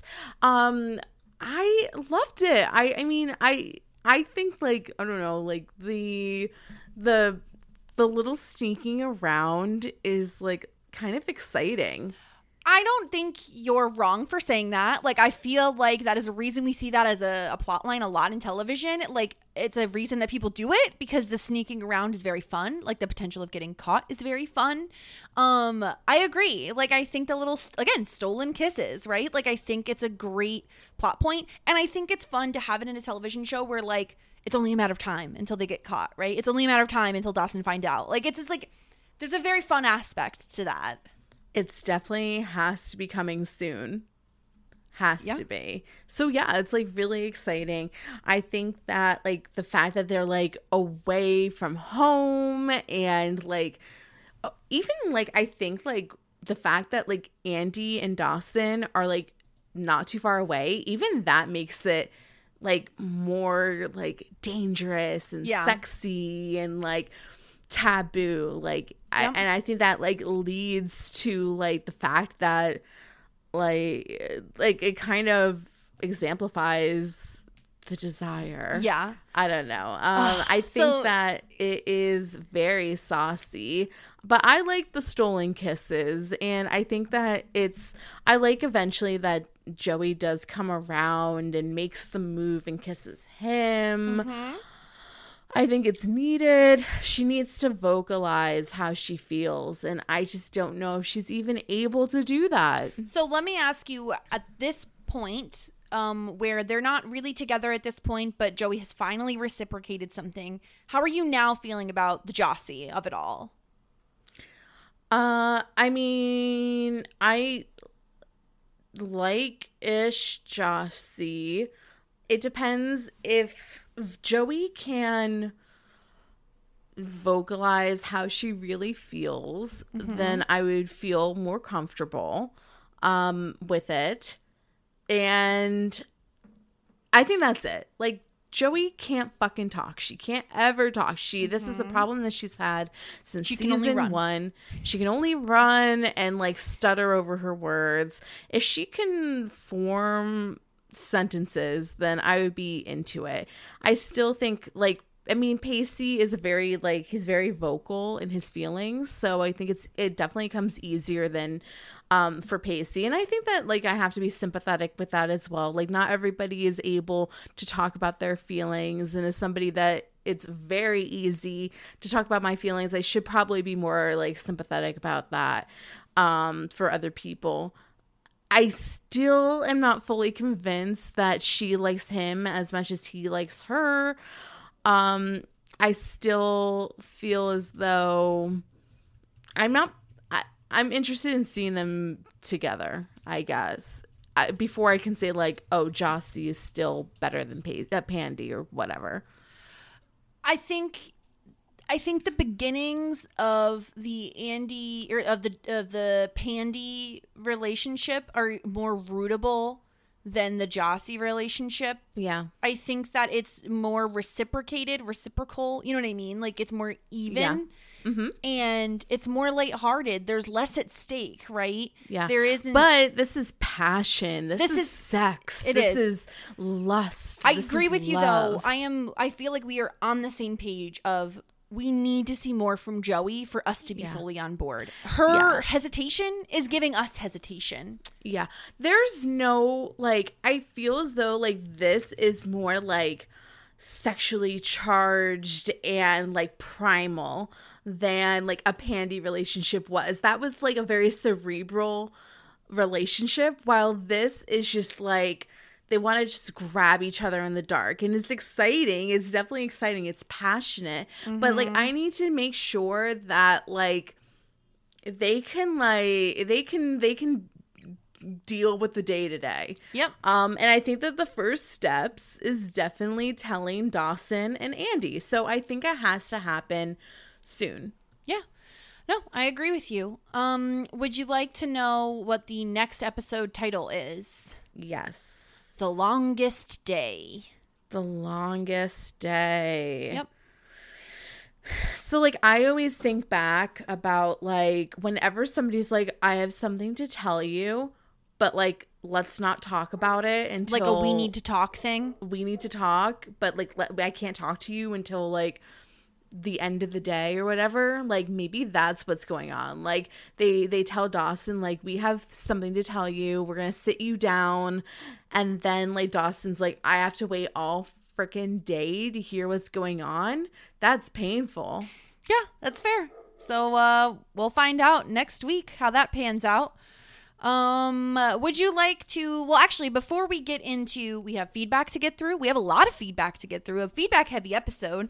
And of course we have the fashion to go through. But before we do all that, we must take a quick break to hear from our sponsors. We will be right back.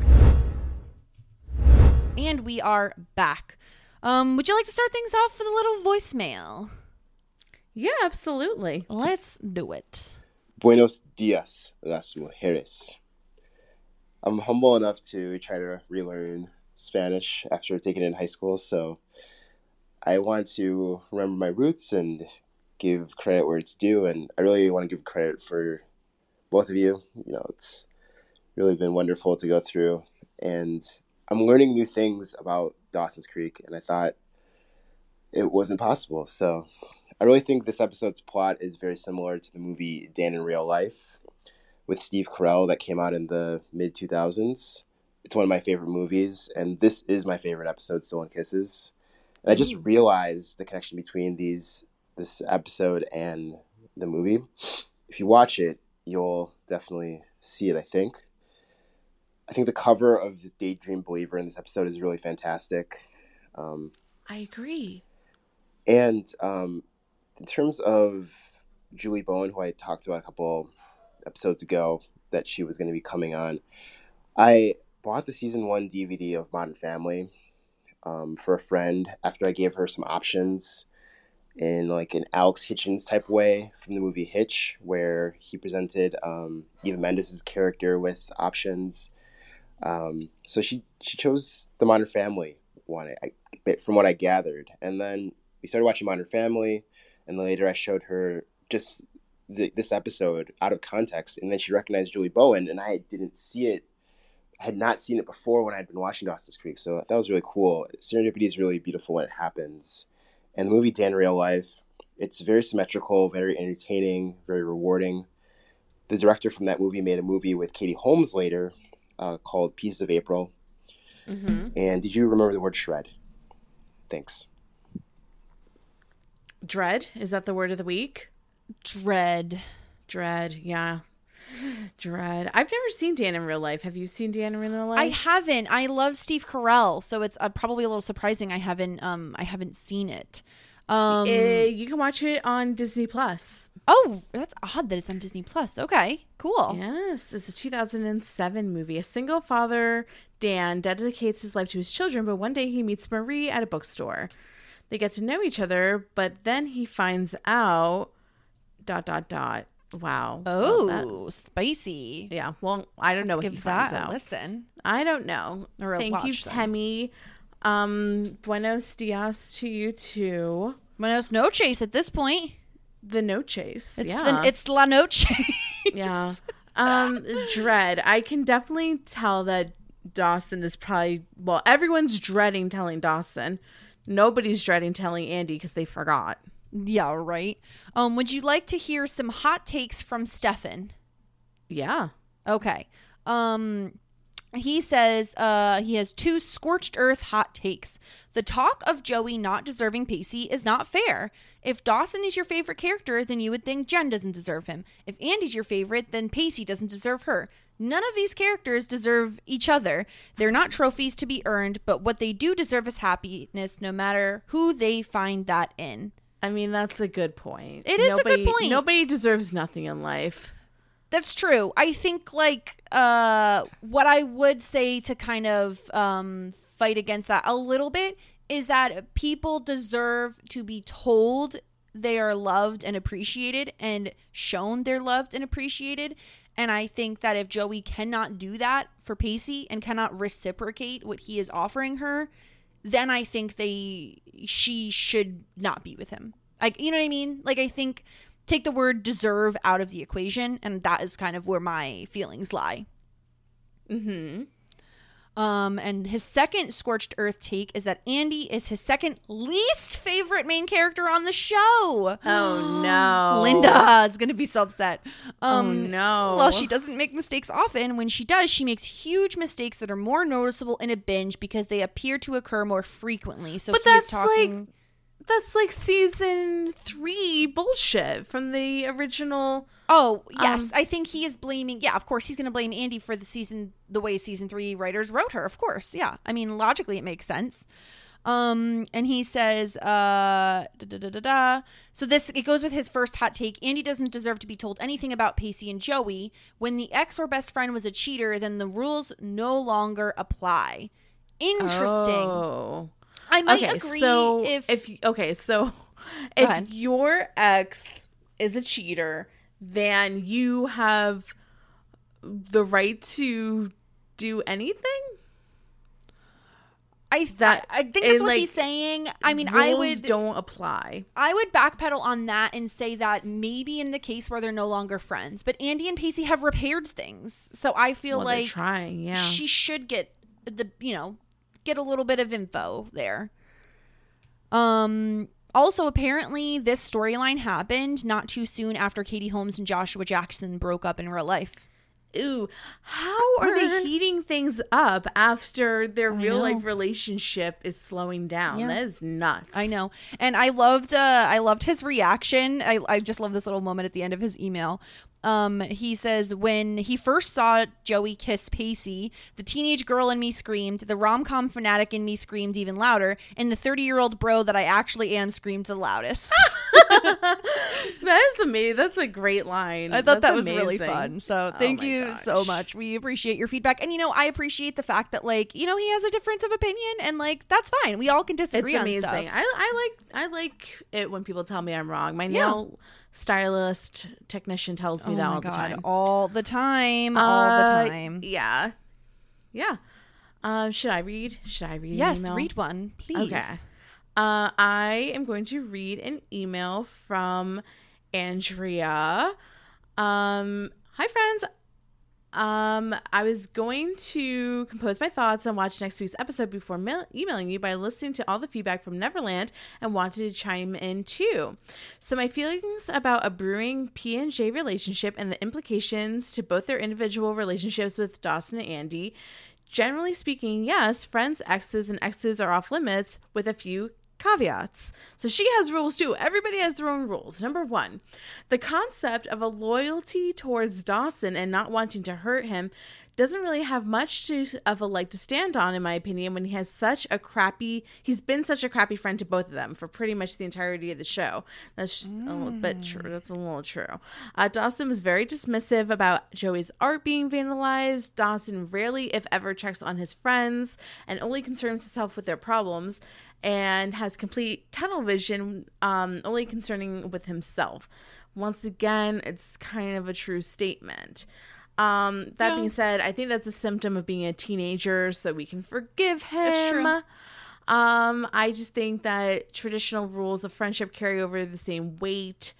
Number 2. Well, I do want to reply to that very quickly in that I think if Joey and Pacey are still willing to have him as a friend, I think that they're willing to overlook all of those things, and those things don't necessarily bother them as much. And so then they would still owe him the respect of just, like, giving him a heads up, is all I would say.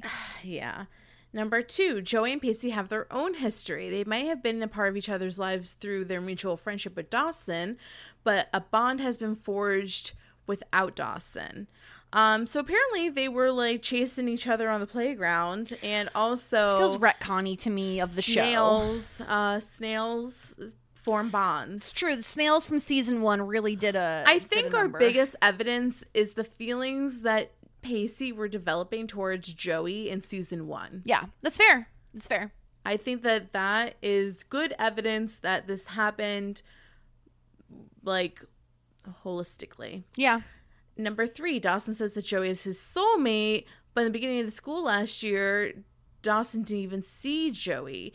It wasn't until a hormonal awakening that he decided that he wanted their friendship to be deeper, more romantic. I'm a firm believer in soulmates, but I don't necessarily believe they have to be a romantic relationship. Friend soulmates are even a real thing, Dawson. This is 100% true. We've talked about this. Point. Yeah. I think that... once again, we talked about that earlier. Like, Dawson, I think, started liking Joey because Joey started liking him. Yep. And she comes out in a pretty dress and sings a shitty song. And he's like, oh, wait, no, she's like a hot girl. Yeah. Yeah, that's exactly right. Yep. Yeah. And then we have... So yeah, we have a couple of more amazing points from Andrea about that, including a personal story from college. And I mean, this is a saucy story, Andrea. I think that she relates to Pacey and Joey because of this situation that she's been to. It's not for funsies. They have a true feeling for each other. Oh, yeah, they're not going into this with the purpose of hurting Dawson. So, yeah, that is a good thing to point out that we probably haven't spoken enough about. Yeah. I'm proud of you for this situation, Andrea. She basically, what happened is that like she was with somebody and then her friend got with that person. Oh. And then she had to be mature in the relationship. So all right, I mean, the jury's still out. We still have a few more episodes to see how this is all handled. If this is going to be above board, let's see. She also has a quick question for us. So she wants us to sort the Creeps into their Hogwarts houses. Have we ever fun. did this? No, we did. We did D&D races and classes. Yeah, we talk about astrology. Yep. Yeah, so go check out that podcast. But we have never, we talk about astrology constantly. We have never sorted them into houses. Yes. Off the top of my head, I would say, and this is not us condoning JKR because she can go to hell. I would say Dawson off the bat screams Gryffindor to me because he needs attention all the time. And I say this as someone who is a Gryffindor and needs attention all the time. Andrea was thinking Ravenclaw or Slytherin. Oh, interesting. I could see Ravenclaw. I think I see Joey as more of a Ravenclaw. Pacey's true Hufflepuff. Easy peasy. Done. I can see Pacey as a puff. Yeah, he's a puff. Joey, Ravenclaw kind of makes sense for me. She's creative. She's smart. Andy could be a Ravenclaw or a as Gryffindor, well. I think. Yeah. Jen is hard. Jen feels maybe Slytherin-y kind of. A little. Maybe. Jack, I think, is a Gryffindor. That makes sense to me. That one was probably the easiest. Yes, of all the characters, he's the easiest to sort, I think. And then she wanted to also say hi to all the other friends of the show. Temmie, Kimmy, Linda, DBK, Ash, and everybody else. And she wants to say she's thinking Shit 90s Squad for our name, which is actually probably the best better than the suggestion. Shitheads. That's better than Shitheads. I like Shit 90s Squad. I do too. Everybody else sound off on how know. you think about that, if you like it. Thank you, Andrea. We love getting your feedback, Andrea. Thank you so much. Are you ready? Speaking of DBK, are you ready to hear a voicemail from him? Yes. April 26th, 2000. Hey guys, I'm sure most of the people probably want to talk about Joey and Pacey and their ongoing love affair, but not this guy. What if I told you this Will Kredinsky character got his own show called Young Americans? And he went to boarding school, and there was a girl pretending to be a guy there, and there was a chick named Scout. And they made a whole one-season show based around Pacey's friend, Will Kredinsky. Can you believe it, guys? Look it up. I'm not lying. Young Americans. What a trip. Cruddy. Oh my God! Wait, hold on. No, this is so. This is true. This is a spinoff. What? Yes. My mind is blown right now. Okay, forget it. Forget Felicity. Ma'am, We are covering Young Americans. This is literally about Will Kredinsky, a working class New Englander who earns a scholarship to his hometown's posh boarding school, starting with the summer session, as a means of escaping his abusive father, who works in a factory. Town. It doesn't say who works in a factory. And holy crap, who knew that there was a sequel to Dawson's Creek, or a spin-off show starring Cruddy? Oh my God. Unbelievable. This is great news. Thank you, DBK. This is high priority on my watch list. How many episodes are there? Did you say how many seasons? 8 episodes. That's it. Cruddy did not get far. We need to cover this at some point. Cruddy. What Amazing. the heck? Amazing. Oh my gosh. We love to see it. We love to see Sponsored by Coca-Cola. Coca-Cola presents Young Americans. A summer premiere. Oh my gosh. This aired on the WB, of course. Of course it did. Of course it did. This cracks me up. Fucking Cruddy. We This love show it. explores themes of forbidden love. Been there, done that, Young Americans. Spicy. Morality, social classes, and gender roles. Yeah. Starring Will Cruddy. Oh my god, I can't. We need to watch this. This Young is American, is that what it's called? Young Americans. Weird name. Okay. I love boarding school. Of course you do. Of course you love like a sorority. You love all of that stuff. Of course I you love do. boarding school. Would you like to hear from Ash? Speaking of Ash, Ash also got listed. Would you like to hear from Ash? Ash. Yes. She also brought up how Jackers is brought back, and she's just like, why is this back? Why is this back? Can this be done? Jackers. Jackers. I mean, Jackers is a great nickname. Oh, Ash also brings up, she says, Will Krudsky is cutie, but fairly random Capeside visitor. This visit is used to introduce him as a character on the canceled after one season WB show Young Americans. She hasn't seen it. Okay. So this is like, we have this new show. It's called Young Yes. Americans. Let's get Cruddy on. Okay. Yeah. Okay, this is making more sense. It's not like we made this like character, Will Cruddy, on Dawson's Creek and was like, we love this kid. Let's give him his own show. Yeah.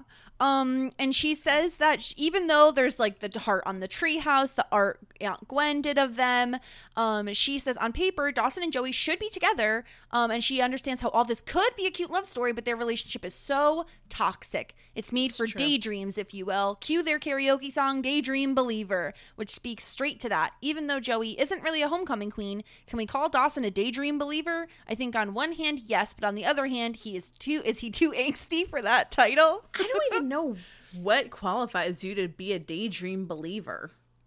Okay, Yeah, so like a daydream is like you believe in your daydreams, I guess. Yeah, I guess so. Yeah. Yes. So I think she's a little frustrated with Joey, where last episode she's like, everything's totally normal. We're friends. And now Joey is like, I thought you were sitting those out piece, so you can't come with us. She's very moody. Yeah. And she loves one of her favorite lines is, my butt wants nothing to do with your butt. Okay. She says, finally, Joey kissing Pacey and making a quasi choice for once. She loves the Julie Bowen cameo. She says that interesting. We didn't talk about this at all. The Dawson, Joey, Pacey love triangle is not like that of Aunt Gwen's, and I hate the insinuation that there is a parallel. Aunt Gwen's involved marriage and adults. Mm-hmm. This is interesting. I think we are meant to believe that there's a parallel there, but I agree. I think there's a big difference here. Yeah. Aunt Gwen is... She also like chased, so she says that she was a sellout because she married like this rich lawyer, but then she fell in love with this artsy guy and ran off with him. Mm-hmm. But then she's also like, I'm glad that I married him and took the chance that with like and went with somebody that I love, and I didn't waste my life with somebody that I didn't love, and even though it was a short relationship. So yeah, like I don't really know if it has like much parallels to, there aren't. Yeah, Dawson would be the artsy one and Pacey's the lawyer. No, Pacey is the one that Pacey's the lawyer. Yeah, because he made her feel alive. Is not the lawyer. Dawson's definitely not a lawyer. Also, Ash is very organized in her emails, and I love that she titled the Mitch and Gail session, If We Have To. If we have to. Hey, Leary's Fresh Fish is the best place on earth. Yeah. Where else can you get clam chowder for $3.99 a bowl? And she does point out that like Mitch is upset when he doesn't want to, or excuse me, Gail's upset when Mitch doesn't want to talk to her. And she's just like, you know what, Gail? His friend just died. It's not about you. It's like, can Gail believe it? Probably not. I mean, where do you think Dawson gets it from? Yeah. And then of course another Henry and Jen section, If We Have To. And she says, Shelley just offered me sex. I understand he's in shock, but this is the weirdest, cringiest way that Henry could have afforded this. It's really weird. Like, Shelley just like came up to me and offered me sex. It's like really strange. I didn't even know what to say. And then one other last moment from Ash. She says, Henry giving into the flirting was a bit extra. I'd be pissed if I were Jen. Jealous? Not really. Pissed? Absolutely. Enough to cuss out Shelley in front of a restaurant of people about something she had no idea about? Probably not. Yeah, like Jen just lost her fucking mind. I don't know. Yeah. And the writers did too. Yeah. Oh, and one other thing Ash says is enjoy next week's episode. It's a ride. So that's fun to hear. I think that the last 5 episodes are just going to be phenomenal. Yeah. I'm Fire. very excited. I'm very, very excited. We're getting up to like close to the end. I mean, 20 of 24 episodes. So it's really, everything's happening. It's all happening now. We have one more voicemail and then another email. So should we listen to another voicemail? Yeah, let's listen to a voicemail from Kimmy. I'm so happy right now. I love everything about this episode. Even the bad things I love to hate. It is a perfect episode. Jossie is perfect, and I will not entertain anything otherwise. I mean, the stolen looks, the 10-second countdown, the Joey hand grab, that we have to sleep with each other even though Andy is not in a coma, so we could just try a little bit harder to wake her up. That I felt alive line. Oh my God. This is when my Pandy punch expired and the Jossie juice addiction was solidified. Also, I love to hate Will Saunders Agrad Krutsky. He is the most boring person to get a spinoff since no one. No one in the history of television has been more boring and received a spinoff show, which is why his show lasted exactly 8 episodes. Jen is clearly... The fucking fish restaurant has invaded her brain, and she has mercury poisoning. There is no world where in which Jen would be slut-shaming someone and crying over fucking Henry. Gail and Mitch, let me get this straight. This man spoke at your wedding and doesn't know you were divorced? You didn't attend his funeral? The fuck? But the number one thing I love to hate is Aunt, I stole my art from the local elementary school, Gwen. If we played Fuck, Marry, Kill with Aunt Gwen, AJ, and Ethan, I would kill Aunt Gwen 3 times.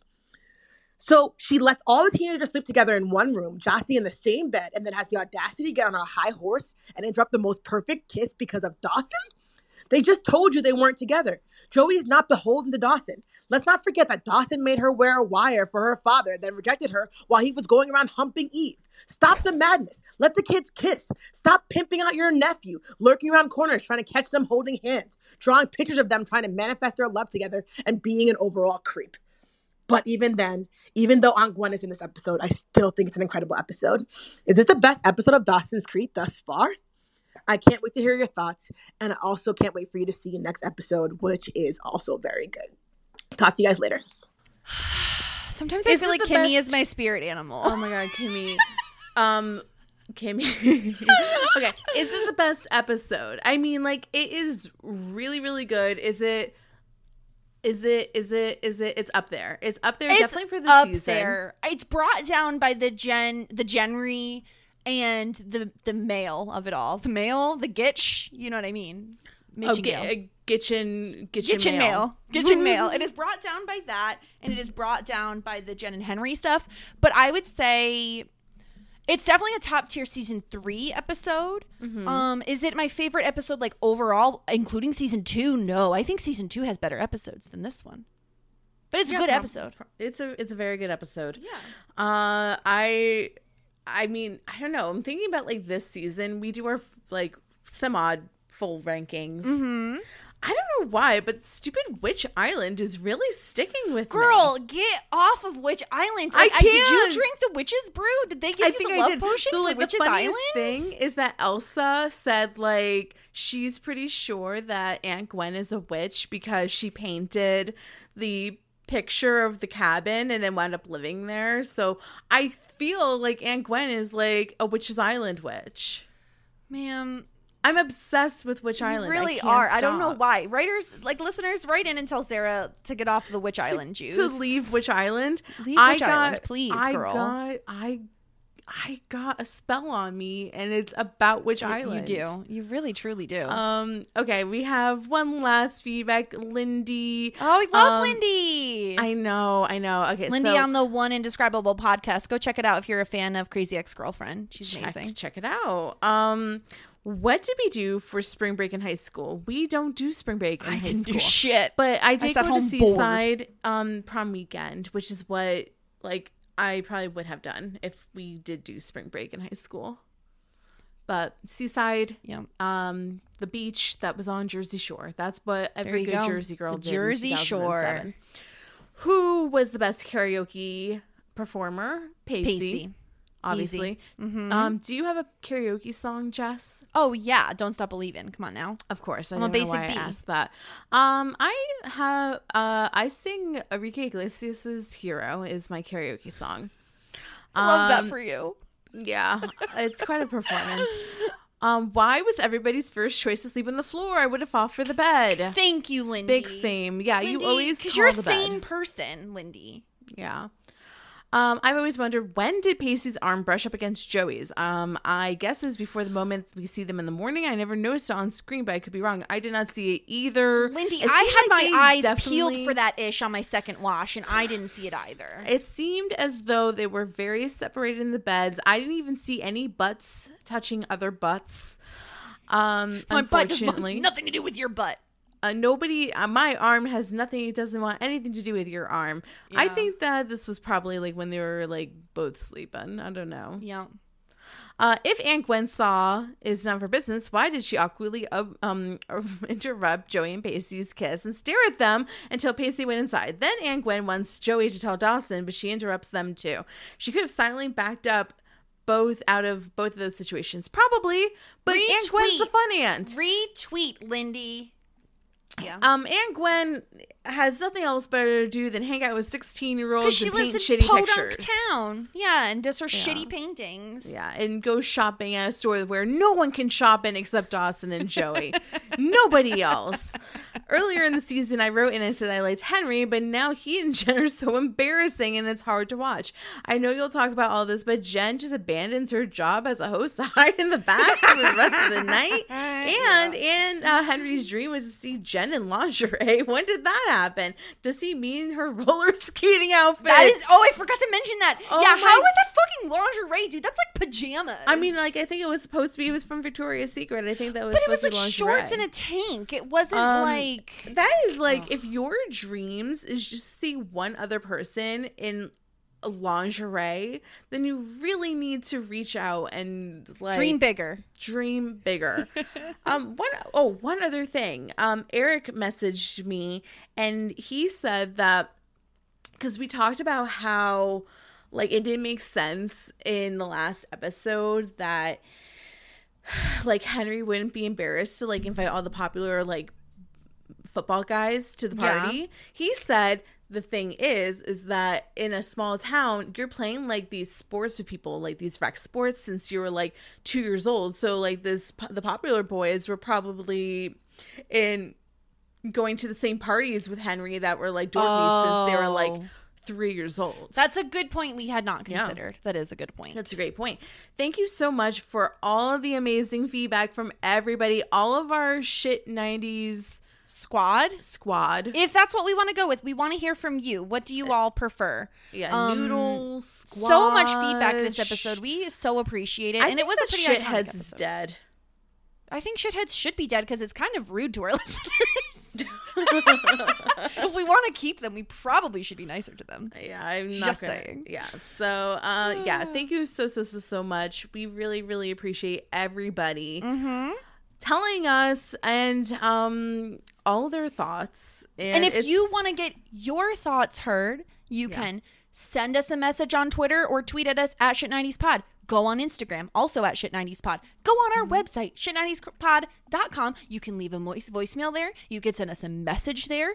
There's so many ways, Shit90spod@gmail.com to reach us. So many ways to reach out and connect with us. So please do that because we love the feedback so much. Yeah. Thank you, Jess. You're welcome, Sarah. We have our fashion hour. So the Elle Woods Award for Fashion Excellence. My first nominee goes to Joey. Joey has, in this first scene, a high pony, a denim jacket with patches. Remember patches on denim jackets? They were such a thing. Yeah. And like they were like there's like the iron-ons because like the sew-ons were too hard to do. Yep. No one ever, you got a sew-on patch and you're like, what the fuck am I supposed to do with this? What am I going to do with this now? Yep. She is wearing this little cami with like a lace trim on the bottom, which was so early 2000s too. Very early 2000s. A huge chunky belt and some like baggy, like straight-legged jeans that maybe are like starting to become a boot cut. Boot cuts were a thing in the early 2000s. Yep. What do you think about Joey's like limited to aesthetic? Denim on denim, the Canadian tuxedo with the patches, with the lace cami, the high pony, all of this reads early 2000s to me. A denim jacket was like a very cool accessory to have, and honestly, take off the patches and I think in a darker denim probably, and maybe even cropped a little bit, like change a lot of things about the denim jacket, but the denim jacket itself is still very timeless. Everything and it will be timeless. Exactly. But you know what I mean? Like you could still rock a denim jacket nowadays and it would be all good. Yeah. You could. My next nominee is Jen. Jen has been really into pigtails lately, which I do like I like the low pigtail on her. I think it's cute. Yeah, I also rocked a pigtail in the early 2000s. Definitely the thing to do. Nobody does pigtails anymore except for children. But so she's wearing that. She is wearing like a button down, like paisley purple little button down shirt. And then she's wearing a black, like not quite a pencil skirt, but like a skirt that goes below her knees. This is her hostess outfit, but also like this shirt is very like early 2000s because it's extremely busy. It's very busy. I think the skirt is very cute on her. I like the length of it. Like it seems like very appropriate for work, but also like it's not like floor length, you know? Right. I think the pigtails are very cute on her. I hate this shirt. It's so busy. It's a button down, which I also don't like. It kind of looks like a Vera Bradley made a shirt. You're right. It's kind of ugly, like a paisley thing. True. It's not my thing. I don't care for it. But I think that she looks cute overall. Yeah. My last nominee is Andy, and this outfit is like Andy, as like Jen has been liking the pigtails. Andy has been loving a headscarf. So she's knitted wearing one, like a knitted head bandana. A knitted crocheted headscarf bandana, an orange t-shirt with a fish on it that says something, but it's a beaded fish, like a bedazzled fish. Yeah. And some sort of wording that I can't quite read. It's probably something like "Go fish" or like it's something stupid, sassy, stupid saying on the shirt. And then she's wearing a short denim skirt. I have to compose myself. Is it the skirt? Love a skirt. You love skirts because it's the best of both worlds. I fucking rocked a skirt. Me and my mom, man. Every time we could fucking buy a skirt, I can remember I had this purple skirt. Yeah. Yes, it was purple. It was everything. Ew. I wore that. No, don't you ew me. It was Barney purple too. It was probably very ugly by today's standards. But you know what? I wore that shit until it fucking broke. Like I loved that skirt. I love a skirt. I love the function of a skirt because you get the amazing comfortability of shorts where you know you're not going to be flashing your hoo-ha to everybody, but also just the cutesiness of a mini skirt. And without the skirt, my points would be going to Joey, but I cannot in good conscience see a skirt and not reward it. So Andy is going to be my winner today. Great job, Andy. Also, like denim mini skirts were like, or denim skirts in general were very early 2000s. That's like I feel like that they hit their stride because skirts were a thing, but I think the mini skirt arrived on the scene in like almost 2010. Like it was like around when I graduated, maybe a little bit earlier than that, like 2005 to 2010. They were like hopping and bopping. Every one of my friends was wearing a mini skirt, denim mini skirt, and I didn't because I got the chub rub, and that's no fun for anybody. I'm sorry. It's okay. For your loss. I'm over it now. I got the thunder thighs, and I appreciate them. So the Paul Rudd Certificate of Timelessness Awards, my first nomination is Dawson. This is when Dawson was sulking on top of the barn and not helping washing the horse. He is wearing a gray sweatshirt and a watch and some blue jeans and some work boots, and his hair is cascading, and I think his arms are looking really buff. I think Dawson actually looks pretty good here. Like, I'm not gonna lie, hot. like, I think it's because James Van Der Beek looks like he's out of high school now, and he looks like he's been working out. So he's like, it's arm day. It's arm day, baby, and he looks it's good. Arm day. He's channeling Mitch's arm day. He is channeling Mitch's arm day. Amazing. Yeah. And then my next nomination, my last nomination, is Cruddy. Will Cruddy. He is wearing a gray shirt underneath, like a plaid shirt, and some blue jeans. He's just looks like a young American. He looks like a young American. That's it, like a young American boy. Yeah. I think like this was definitely a popular thing to wear, like the long sleeve shirt under the short sleeve shirt for a hot minute. Yeah, he does look all American. He has like almost like highlighted hair, you know, it's like a bit longish. It's an okay look, but I think that because we have to reward Dawson for his arm day. So I have to give it to Dawson. Sorry, Cruddy. Today's not your day. It's not your day. You only had 8 days, apparently. Exactly. Where your show aired. Shade. Oh my god, the shade. So those are our Old Fashion Awards. Congrats to Andy and Dawson. You deserved it. Yeah. That's everything we've got. We did all the social media earlier, but let's get into a little bit of the plugs. Sarah, what do we have going on here? So, of course, Dawson's Creek and Boy Meets World. We are also, if you love Kerr Smith, aka Jackers, catch us talk about Final Destination with Ariel, coming out sometime soon, so look out for that. And then in addition to that, with Melissa Denny, we're covering Little Rascals. I'm so excited. When I tell you I watched Little Rascals, I don't even know how many times as a child. Like, oh my god, it's so good. The limit does not exist. I cannot wait. So we're excited about both of those. Aside from that, on PSR, catch Jessica and I talk about the brand new HBO show, The Gilded Age, from the same creators as Downton Abbey. We already put out 2 preview podcasts, and upcoming this week today, where you could be listening to this on Monday, the show's coming out. So yeah, so check it at 9 p.m. on HBO. Yeah, and then listen to us on PSR. Please do. We'll obviously be retweeting and everything, and it will have its own feed at a certain point, so we will let you know when that happens as well. I cannot wait. I'm so excited to cover that show. It has such a stacked cast. Cynthia Nixon, Carrie Coon. It's just like the members of that cast are amazing. So definitely check us out there. And then you can also catch me, as always, on Community Building. And we just finished up our coverage of Yellow Jackets Season 1. We did that. We dropped a podcast nearly every day, daily.